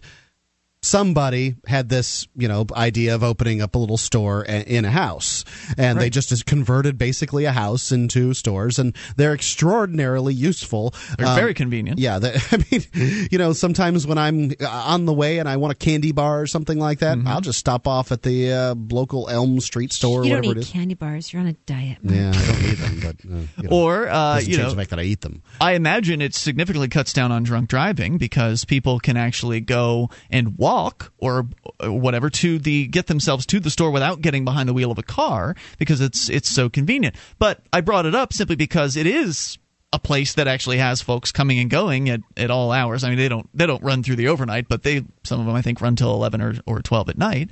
I don't think you can sell alcohol after 11:45. No, you cannot. But you could still have an open convenience store after that time. You could, but beer is your moneymaker when it comes to. No doubt about that. So you'd want to probably close it at midnight or something like that. But my point being, how do you think those neighbors feel about those stores being there? I think the stores have been there for so long that it doesn't really matter anymore. Oh, so they get to choose whether or not they live nearby a convenience store or not. Well, somebody didn't get to choose, though, right? I mean, when there was a certain time at which that convenience store opened up, and then everybody who was in that area, they didn't know there was going to be a convenience store next to them, and then all of a sudden there was a convenience store. Is that wrong? Is it wrong? Yeah. No. I mean, at the time, it's the sort of zeitgeist that was going on. It was understood that people would do business out of their homes, and I think that you're going to find America converting back to that because it's just so remarkably expensive to do otherwise. Yeah, storefronts. I mean, people living above their businesses makes sense from a monetary standpoint, and so I think you're going to see more of it. As the chickens come home to roost in an economic sense. I mean, the fact is the politicians have nearly bankrupted this country. It's a good thing. It's a good thing for the community. It's a good thing for an individual to run a business from their home. And for those people that are so uppity that they don't want to see cars going in and out of a nearby property at a certain time of night, go ahead and move into a deed-restricted neighborhood.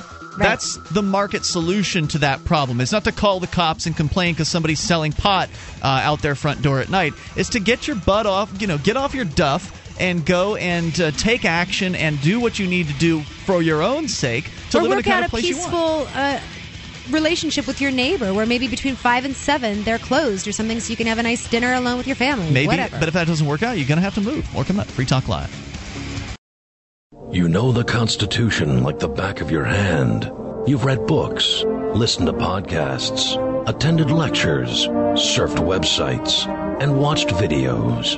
You've made liberty your life's goal, but something seems to be missing.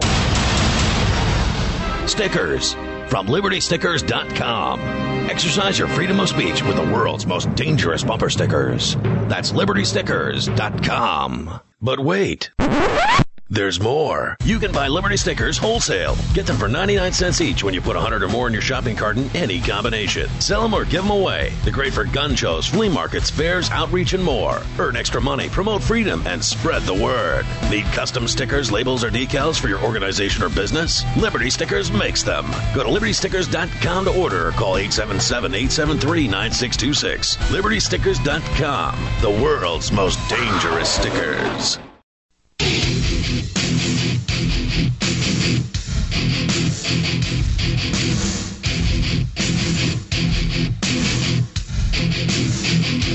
This is Free Talk Live, and we're launching into the third hour of the program. You can dial in toll-free and take control of the airwaves at 1-800-259-9231. That's the SACL CAI toll-free line, 800-259-9231. You can join us on our website at freetalklive.com. And by the way, coming up tonight, your chance to win a 2-pack of the Total Sack, so stay tuned for that. Though if you're in Indianapolis listening to us on WXNT, sorry, but you won't be able to win because you're not listening live. But this week, thanks to WXNT for featuring us on their morning show, as their regular morning host Abdul takes the week off for the holidays. So we are in. And by the way, WXNT listeners in Indy, you'll be able to hear us every single weeknight starting, I believe, on January 24th from 8 to 10 at night, which is way cool because we've been doing Saturday nights there for something like 5 years. And so it's great to finally have a chance to entertain you guys 6 nights a week there in Indy. All right, so 800-259-9231 is our number. If you're in Indy, you can call us tonight and hear yourself the next morning after 7 o'clock at night Eastern Time. So we'll continue here. Take your phone calls about what you want. Scott is on the line in Massachusetts. Scott, you're on with Ian, Michelle, and Mark on Free Talk Live. Hello. Merry Christmas, Mark and Ian. How are you? Scott the bigot. Wait, whoa. You said Merry Christmas, Mark and Ian, and they're not Christians. I'm the Christian, and you didn't tell me Merry Christmas. He doesn't like women. That's why. Oh, no, I forgot your name. I couldn't catch your name. Michelle, Merry Christmas to you, too. Thank you. Scott, do you not like women, though? I mean, am I right about that? Are you I'm not a homosexual by any means, but I'm going to tell you. You asked me a question. I find women too forceful, too overbearing. All women? Women, yeah. All women? Many of them, and the other ones are a lot of them are lesbians. Tell me about your mother, Scott. My mom is disabled. That you ask. I love her very much. She's had a hard life, and she's taught me that a lot of the ideas that I have gotten. That's not to mean that she is responsible for my bigotry, but I was going to ask. So she had nothing to do with teaching you how to hate? I learned that, Mark and Ian, from the world. It's been a cruel world for me. I'm not looking for a sob story, boo-hoo for me, but I'm sure it's been a very cruel world, and I'm not trying to change the subject. But I apologize. Scott, we hadn't heard from you for a while. I wanted to make sure we kind of introduced you to new listeners. You're probably the most consistently bigoted person that's ever called the show, but you've always managed to be somebody who could actually carry on a discussion, and from that perspective, I appreciate that. So, what were you calling about tonight? You caught my attention with pot laws and all of this. Let me tell you something.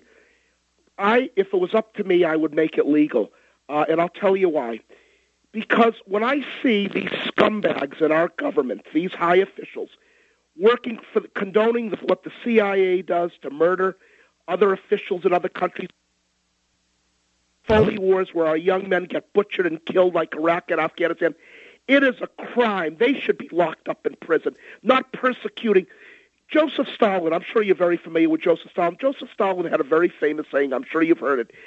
This is what Joseph Stalin said. One death is a tragedy. 1 million deaths is a statistic. What he means by that, the smaller the crime, the greater the time, and the greater the crime, the smaller the time. Government should get off the people's back.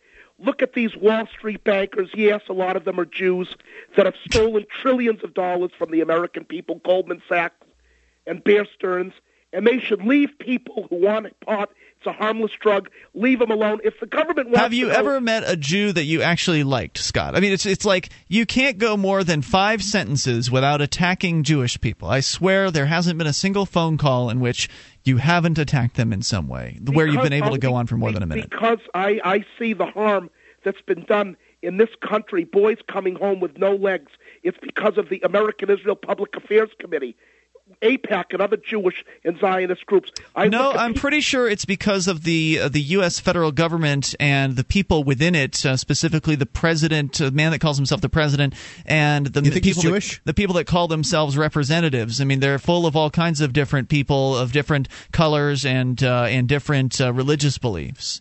Our government is horrible. I wish I could see the overthrow of the U.S. government. I hate this government, and I'll tell you why. Why not put the blame where? I mean, I don't like hating things. I try not to be angry. Well, let's put it this way. Why not put the blame where it belongs then, Scott? It's not some sort of Jewish conspiracy. It's right out in the open, a bunch of people in Washington, D.C., men and women who think they know what's best for you, telling you what to do. I'll tell you what needs to be done, cutting out all the double talk. First of all, we need to get out of the United Nations. Let's get out of the UN. Charity begins at home. Number 2. This is why let's get the United Nations out of New York. That's right. This is why it's so difficult to talk to Scott, because we agree on some see that. He's also a bigot. So I want nothing to do with the guy. Right. But go ahead, Scott. Well, Scott, are you by chance either one of your parents Jewish descent? No. No? No. Catholic? Protestant. Go ahead, ask more questions of Scott, because if you've got one, I thought that was the first one about his mom was a great question. That's a question that you and I, Mark, have never asked him. Like over the couple years that he's been calling, and actually, it feels like it's been a year at least since you've called the show, Scott. It probably has. It's interesting that he does not like women, as he says, because they're forceful. I tend to be rather brazen and forceful, but I think I'm really feminine, so I don't really know where I fit. You're a painted Jezebel. Scott, do you have a girlfriend? No. I never found anyone, or let me put it this way, I've never gone after women. I always was hoping that they would go after me. Oh, you are such a hypocrite. You don't want them, you want them to go after you, but you don't want women to be aggressive and forceful. Hello? That's different. If they want to come and ask me, but women have never... Not one woman. She just nailed you on that one, Scott. No, it's not different. Scott, I want you to take me out to dinner. I would like you to bring me flowers. I prefer lilies over roses. I want you to open my door. I want you to take me out to a yummy dinner. I would like you to order everything that we're going to eat that night, and then I want you to take me home and screw me silly. Is that too forceful? No, I Is that too aggressive? No, well, should I not have told you that I wanted lilies?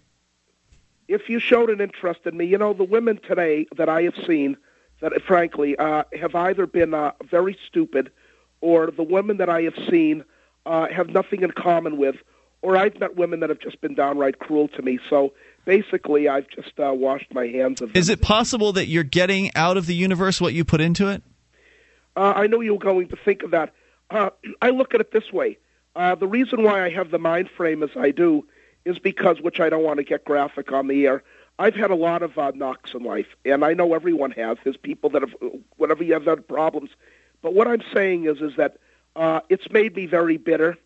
It's made me filled with hate. And that's why when I deal with people, I basically just like to deal with them with transactions, go to a bank, a grocery store, by and large, because that way... So do you feel like you're going to die with hate filling your heart, Scott? I probably will. Why would you just accept that? I'd accept it because that's how badly injured I feel, and how. And why do you feel so injured?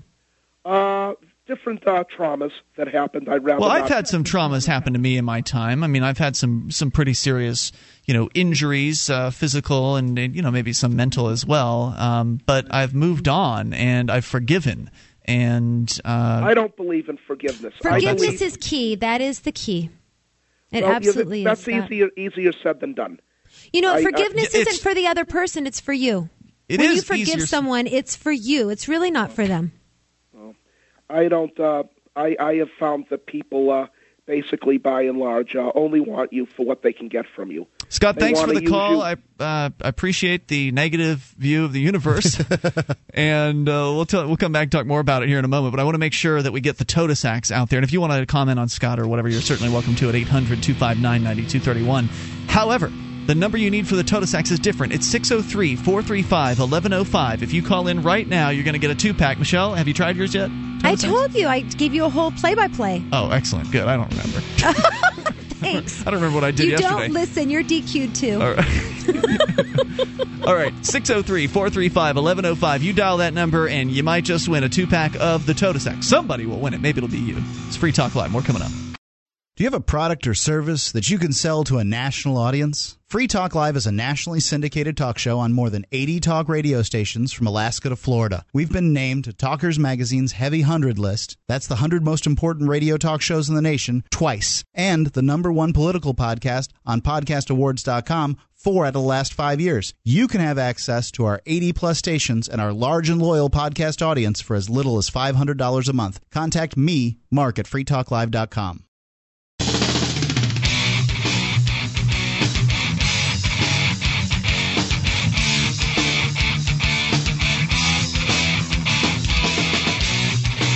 This is Free Talk Live. You can take control of the airwaves and dial in toll-free at 800-259-9231. That's the SACL CAI toll-free line. Bring up whatever you'd like. That's the point of the program. Joining you tonight, it is Ian, Michelle, and Mark. And you can join us on our website at freetalklive.com. We give you the features on the site completely free. So enjoy those on us. Again, freetalklive.com. By the way, we are here courtesy of the Free State Project. Well, to some extent. We were here before the Free State Project sponsored the show, but they have been a long-time sponsor of this program, and we supported the Free State Project from before they actually sponsored the show. So it's not like we're supporting them because they sponsored us. We actually moved to New Hampshire because of the Free State Project. The three of us here on the show tonight are here as a result of the existence of the Free State Project at freestateproject.org. It's a group of liberty-minded people that love freedom so much they're willing to move, to pick up their lives and move to a new place around all new people that most of them probably never met before in their lives, and settle down and achieve liberty in our lifetime through whatever means necessary that are peaceful, of course. And it's been an amazing movement so far. I'm glad to be a part of it, and it just keeps getting better as more people move here and get their ideas into the mix, get their experience, their activism into the mix here, and it's great. Go to freestateproject.org to learn more about what's happening. That's freestateproject.org. And before we continue with your phone calls, I did want to focus on something that Scott the Bigot said at the very end of his phone call in talking about why he's filled with hate and why he's angry at the world and why he doesn't like people. And you pointed something out, Michelle, during the break, and I wanted to make sure we talked about it on the air because it's always best when we do these things on the air rather than doing them twice. But you were talking about how, on one hand, Scott the Bigot pointed out that he likes to, he just wants to do transactions with people. That's all. He doesn't want to have anything more than just to buy something and to get something and to, exchange one thing for another with somebody else. And that's the furthest that he wants to have an interaction with other human beings because he hates them. He hates all people and blah, blah, blah. And then on the other hand, at the very end of his phone call, he makes a statement about that he believes that people only want to deal with you so they can get something out of you. And you pointed out that that's essentially what he said that he does. Absolutely. Which is, at least he's consistent with being hypocritical. I mean, good for him. He doesn't want women to be aggressive, but he wants them to initiate relations with him. Yeah. And he only wants to be involved in transactions with people, not actually risking intimacy, but yet he thinks that all people want is something from one another. And so... Is that what people really want, Michelle? I mean, is you here to get something from me tonight? I always get something from you, Ian. Well, I think that it's true that everybody. I think this is a truism that everybody deals with. Every person they deal with because they want to get something out of the relationship. I think that mature people are better at this than others. I'll use my wife as an example. I didn't marry my wife because I want to do good things for her. I married her because she's a good match for me, and things in her personality match mine, and that we're together. I am better together with her than I am apart. The sum is greater than the parts. Yeah. So I mean, I did that for a selfish reason. It works and it's good. Ian, as nice of a guy as you are, I wouldn't be hanging out with you if it wasn't for the radio show. Yeah. I want to build a business that provides for my family, provides for everybody who listens to it, gives something so that it gets something. I think that all of life is about that. Even if what you're giving is you're giving in order to do it selflessly, you're trying to get that good feeling that comes from the selfless act. Well, I think what matters, and you're right, your observation is correct, but I think what matters and what's different between maybe us and Scott is how you approach that giving and taking, the reciprocal relationships. Like when we're talking about human relationships on a physical couples kind of level.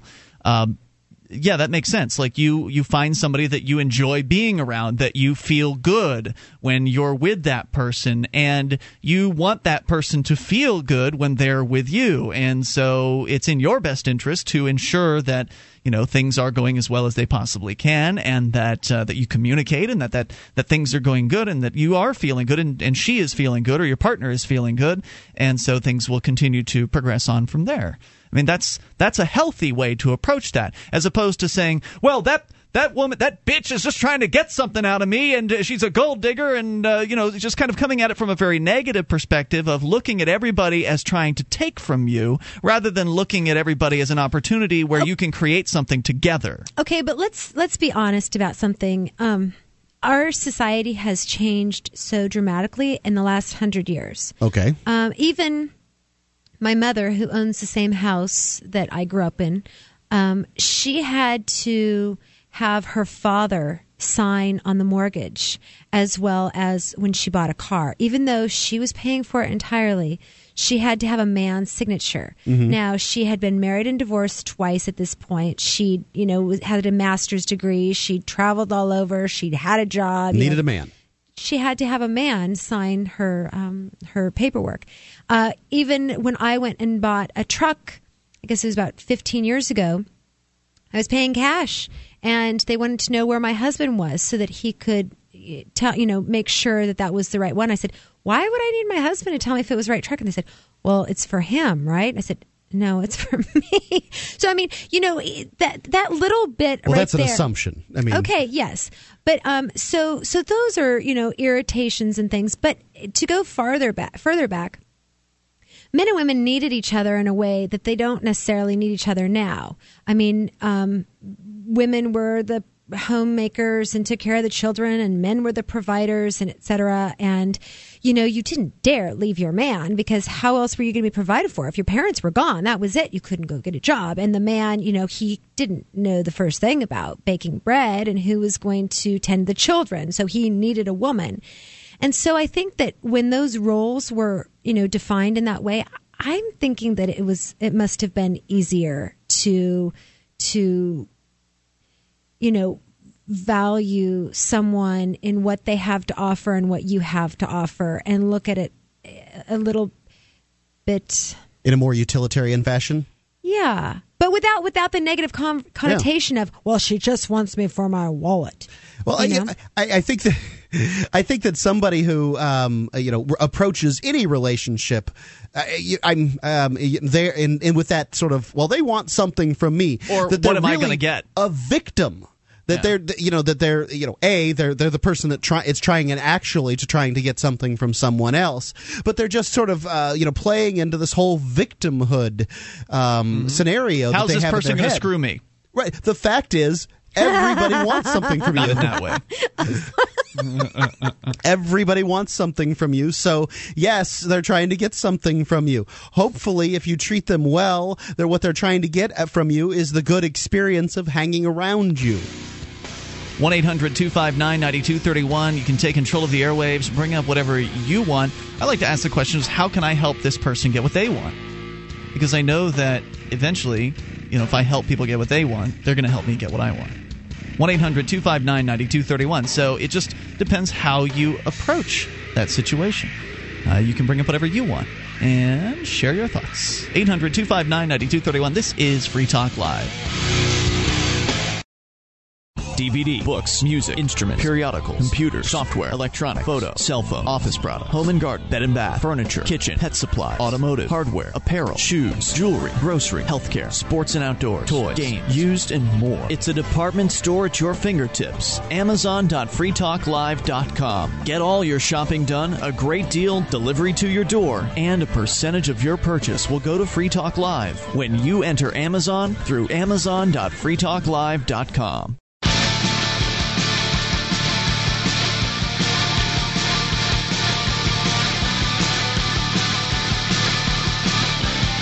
This is Free Talk Live. You dial in toll-free, take control of the airwaves, 800-259-9231. That is the SACL CAI toll-free line, 1-800-259-9231. You can join us on our website at freetalklive.com. We give you the features on the site completely free, so enjoy those on us. Again, that's freetalklive.com, and those features include the Shrine of Female Listeners, the dozens of ladies who've taken their validated photo or video and sent it over to us to show that they are indeed listeners of this program, and we appreciate that. So head on over to shrine.freetalklive.com. You can see it, and if you're a lady listener, get details on how to become a Free Talk Live Shriner at shrine.freetalklive.com.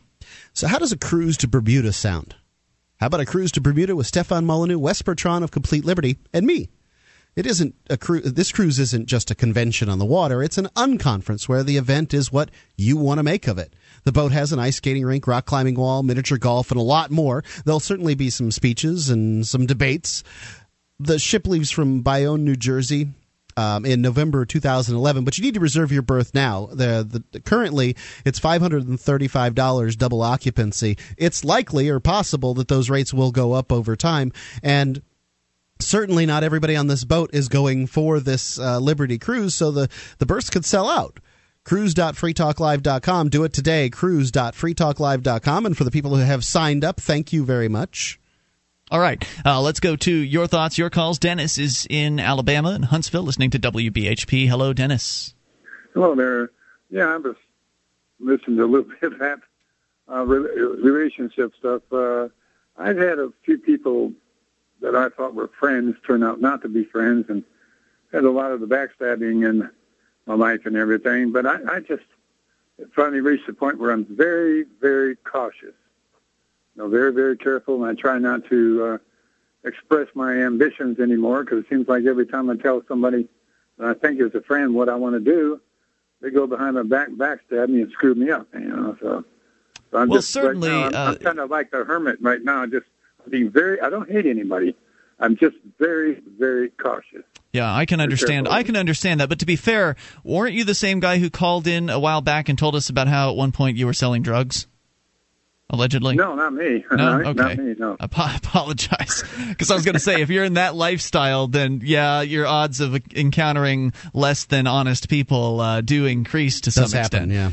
But, yeah, I can see how that could probably, that could be very difficult. It could kind of whittle away at your belief in humanity and goodness of people if you've been screwed over by enough folks. And I can understand wanting to withdraw from the world as a result of that. I don't blame you for feeling that. Like I say, I'm just being very, very careful.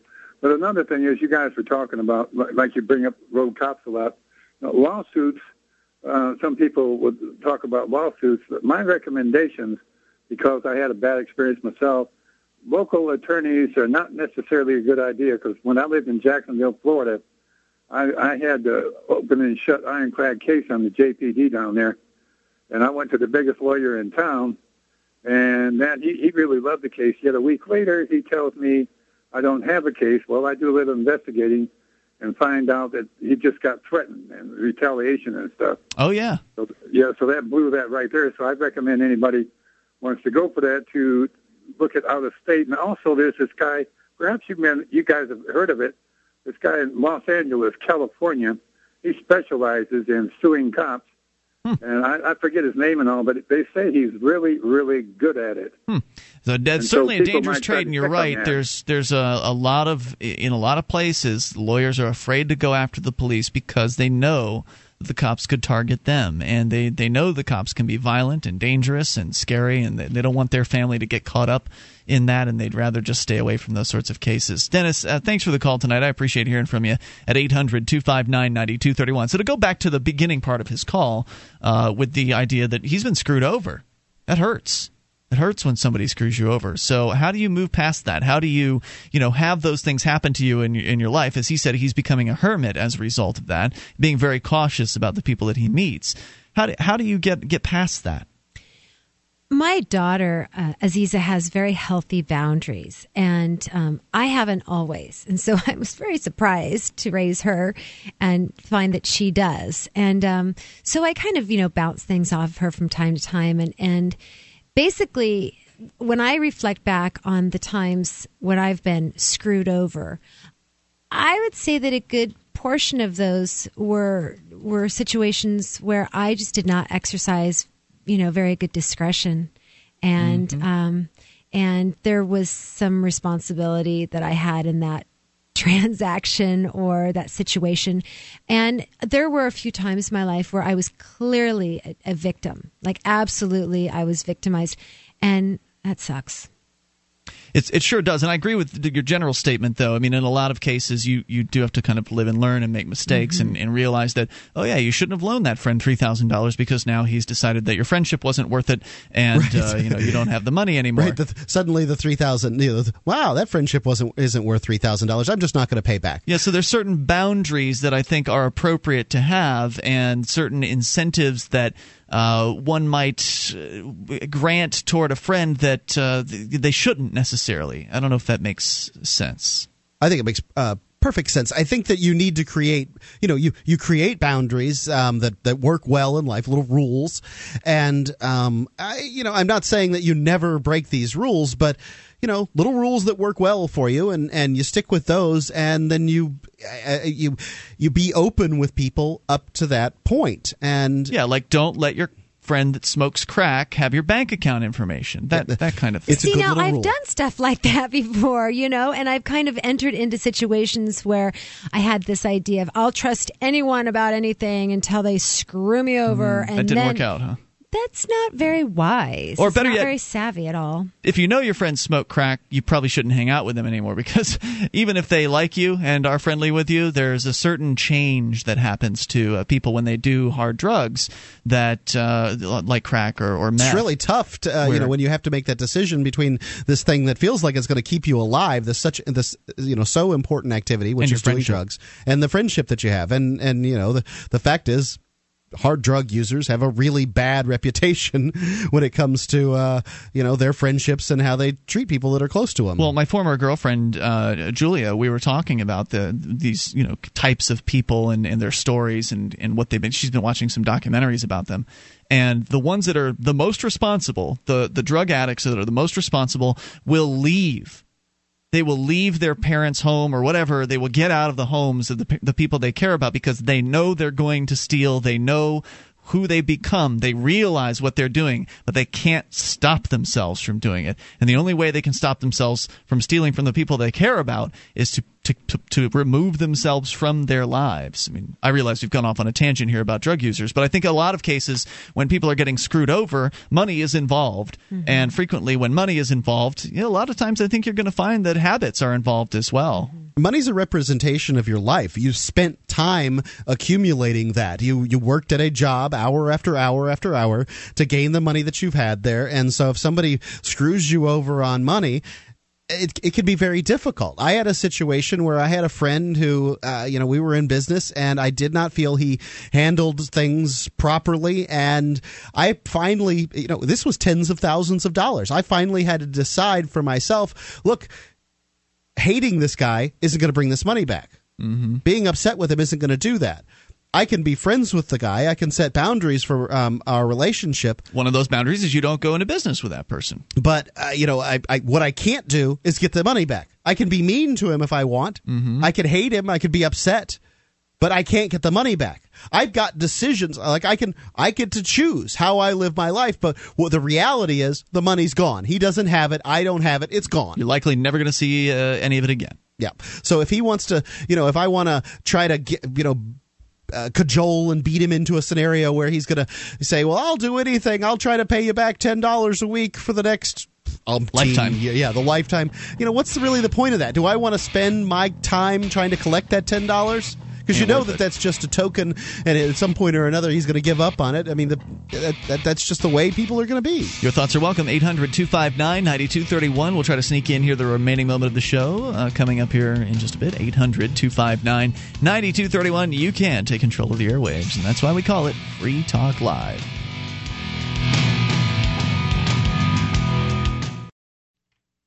You can listen to Free Talk Live on the radio via podcast, the webcam, and our live streams at freetalklive.com. Not enough options? Now you can listen to Free Talk Live from any phone, anywhere. Add this number to your phone, 760-569-7752. It's a long-distance call, so make sure you're familiar with your phone's calling plan. The Free Talk Live listen lines are airing the latest episode of Free Talk Live 24 hours a day, including our live shows. Call 760-569-7752. That's 760-569-7752.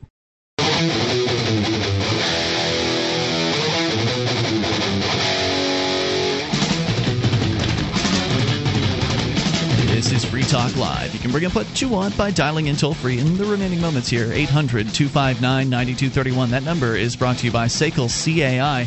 1-800-259-9231. We invite you to our website at freetalklive.com, where we give you all kinds of stuff for free. In return, you give us your visit. See, it's one of those relationship things that we were talking about earlier. You said that so sexy, too. Really, that was really sexy. So Free Talk, I didn't think talking about a website could be sexy, but anyway, you can go and enjoy it. We give you something for free. Enjoy for free at freetalklive.com. It will pleasure you, hopefully.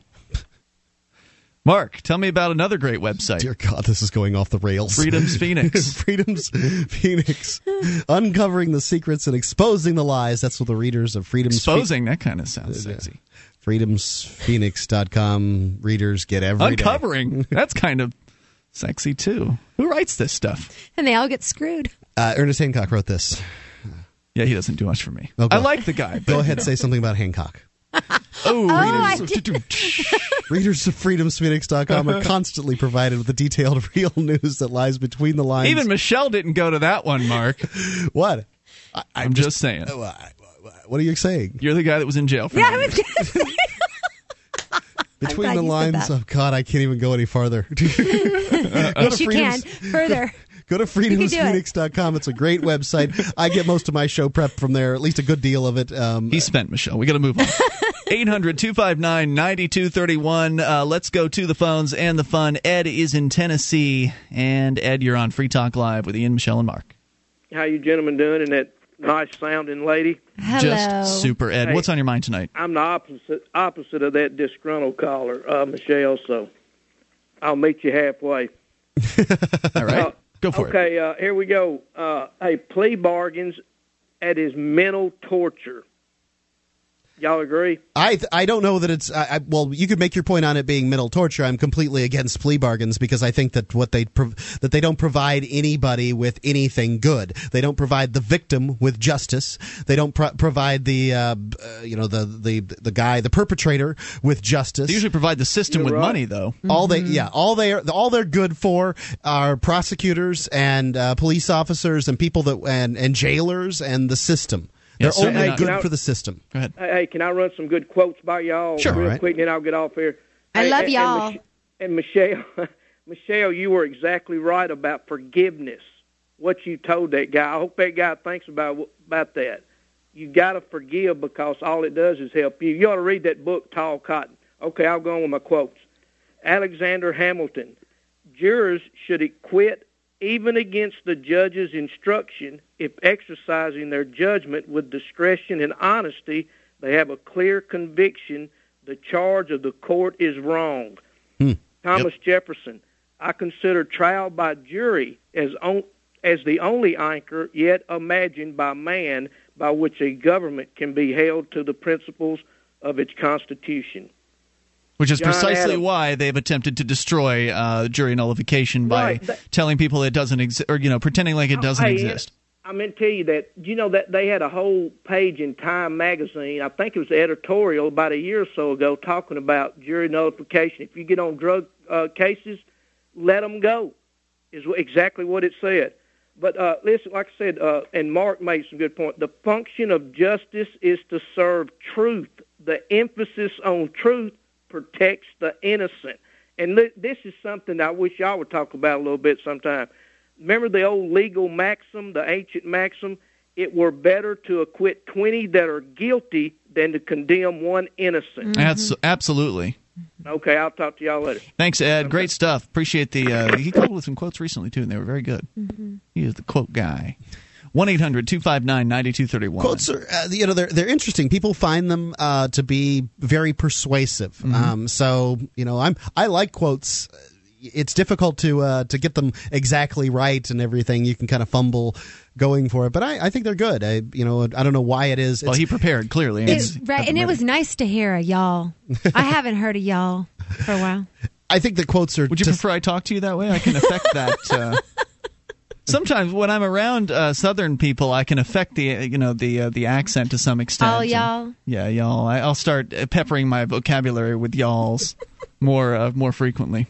But you actually came up here from Tennessee, so that's where Ed was calling from. I did. little taste of home. I think that quotes are basically argumentum ad antiquum. The idea that something is right because it's old. You've got the Latin going. That's impressive. Well, that's I did preface it with not preface it, but epilogue it with the English. I don't think that's argument antiquum or whatever, because it's not necessarily the case that the person's right with the quote, but also in the case of a quote, you're just saying you're using somebody else's quote because you believe they say it better than you can. That's all. I think that's true, but I think that part of the quote is that this is some old dead guy said this, and it's important because he did. Well, isn't it possible the person could still be alive and be quoted? There's some out there. Ron Paul's getting quoted, getting credited with the George Orwell quote. Shoot. Oh, what's old is new again, Mark. That in the empire of lies, the truth is heresy or something. Truth is treason. Truth is treason. Let's continue with Matt in Illinois on the amp lines. Hello, Matt. Hello, guys. Hey. Hi, Michelle. Hi, Matt. I have a question for you. Okay, go. Do you really prefer lilies to roses? She sure spit it out pretty quick. I mean, it must be true. I love the fragrance of Casablanca lilies, but I like the fragrance of Casablanca lilies. What's a Casablanca lily? I'm partial to roses. I have a bunch of rose bushes that I was growing in my backyard, and I love raising roses and trying to get new colors. Do you have any of the sterling silver roses that are thornless? No, but that sounds really pretty. Oh, yeah, they're really nice. They're like this lavender silvery color, and they don't have thorns. I bought a bush for my daughter when she was little because she'd always cut her hands on the rose bushes, and so yes, those are lovely. How do they survive? You don't like the thorns, huh? My daughter was, I think, 5 or 6 at the time, and she didn't like thorns, but aren't thorns a defense mechanism? I don't necessarily like to be pricked. Aren't thorns a defense mechanism? How do the silver roses actually survive without thorns?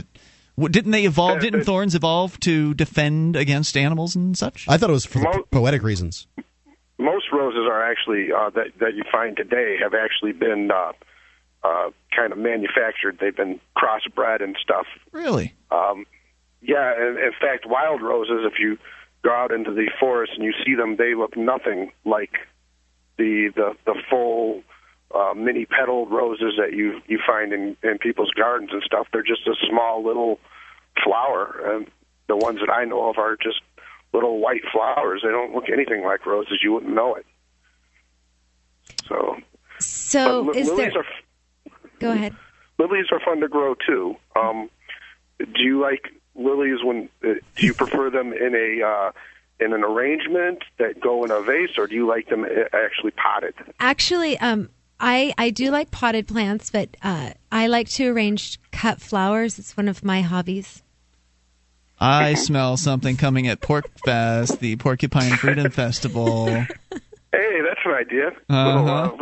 Little flower competition. I thought you were just going to get her some flowers. I thought that's what you were working up to. I used to grow orchids too. Those are lovely. No, they certainly are. Orchids are my favorite. Well, I like the irises. I really like roses. Roses are my favorite to grow, and the bushes and stuff. But I really like orchids. And now I live in an apartment. I no longer live in a house, so I'm no longer able to really garden on my own. For my own garden. Could you do other people's gardens? That's cool, but could you do like your own closet garden, like kind of like people do with pot, except with orchids and things like that? Actually, I have a couple of pots out on the back balcony that I grow herbs in. Where are you? Illinois. I'm in Illinois. Okay, so it's too cold to grow orchids outside or in a outdoor room. You could do hydroponics around all year round. You can have your flowers and stuff, but then you can't really show it off as easily. It doesn't beautify your yard or anything like that, or the back porch. And we're about out of time. I appreciate the call tonight, Matt. Appreciate hearing from you. And we're going to bring Ralph Snodsmith on here now, and we'll talk some more. Ralph passed away. He did. That's right. It's so sad. I mean, the guy did radio for how many decades? Maybe longer than Paul Harvey. Managed to pull off one of these. It's a garden show host. It's hard to do these gardening shows and make make them interesting. Just use the last few minutes of this show as proof. And how about poppies? They managed to pull it off. I don't know. Salvia. How about that? Angel trumpets. Angel trumpet story on the news. Kid thought he saw a monster eating his kid brother in the backyard pool. Turns out the cops go. The kid doesn't have a backyard pool, doesn't have a little brother, and there was no monster. Wow. All right, we're out of time. Back tomorrow night. If you're listening in Indy, call in tonight after 7 p.m. Eastern if you want to talk to us and hear yourself the next morning. See you then. Good night. What if the key to achieving liberty in your lifetime was to move together with others who think like you? Liberty activists are joining the Free State Project, which is over halfway to its goal of 20,000 participants. And they're already making the move to New Hampshire. The successes are piling up and are proving the Free State Project is a real movement and no longer just a great idea. When you're planning your move, consider Keene. Keene is famous for its civil disobedience and non-cooperation, and there's plenty of political opportunity as well. From demonstrations and vigils to outreach and volunteering, there's a lot going on in Keene. Keene is also the undisputed liberty media capital of the world, with television, talk radio, newsprint, and more, all originating here. Though it's more than just activism, with regular social events each week. See what's happening at freekeene.com and get connected with video, audio, the busiest Liberty Forum in New Hampshire, and more at freekeene.com. That's freekeene.com.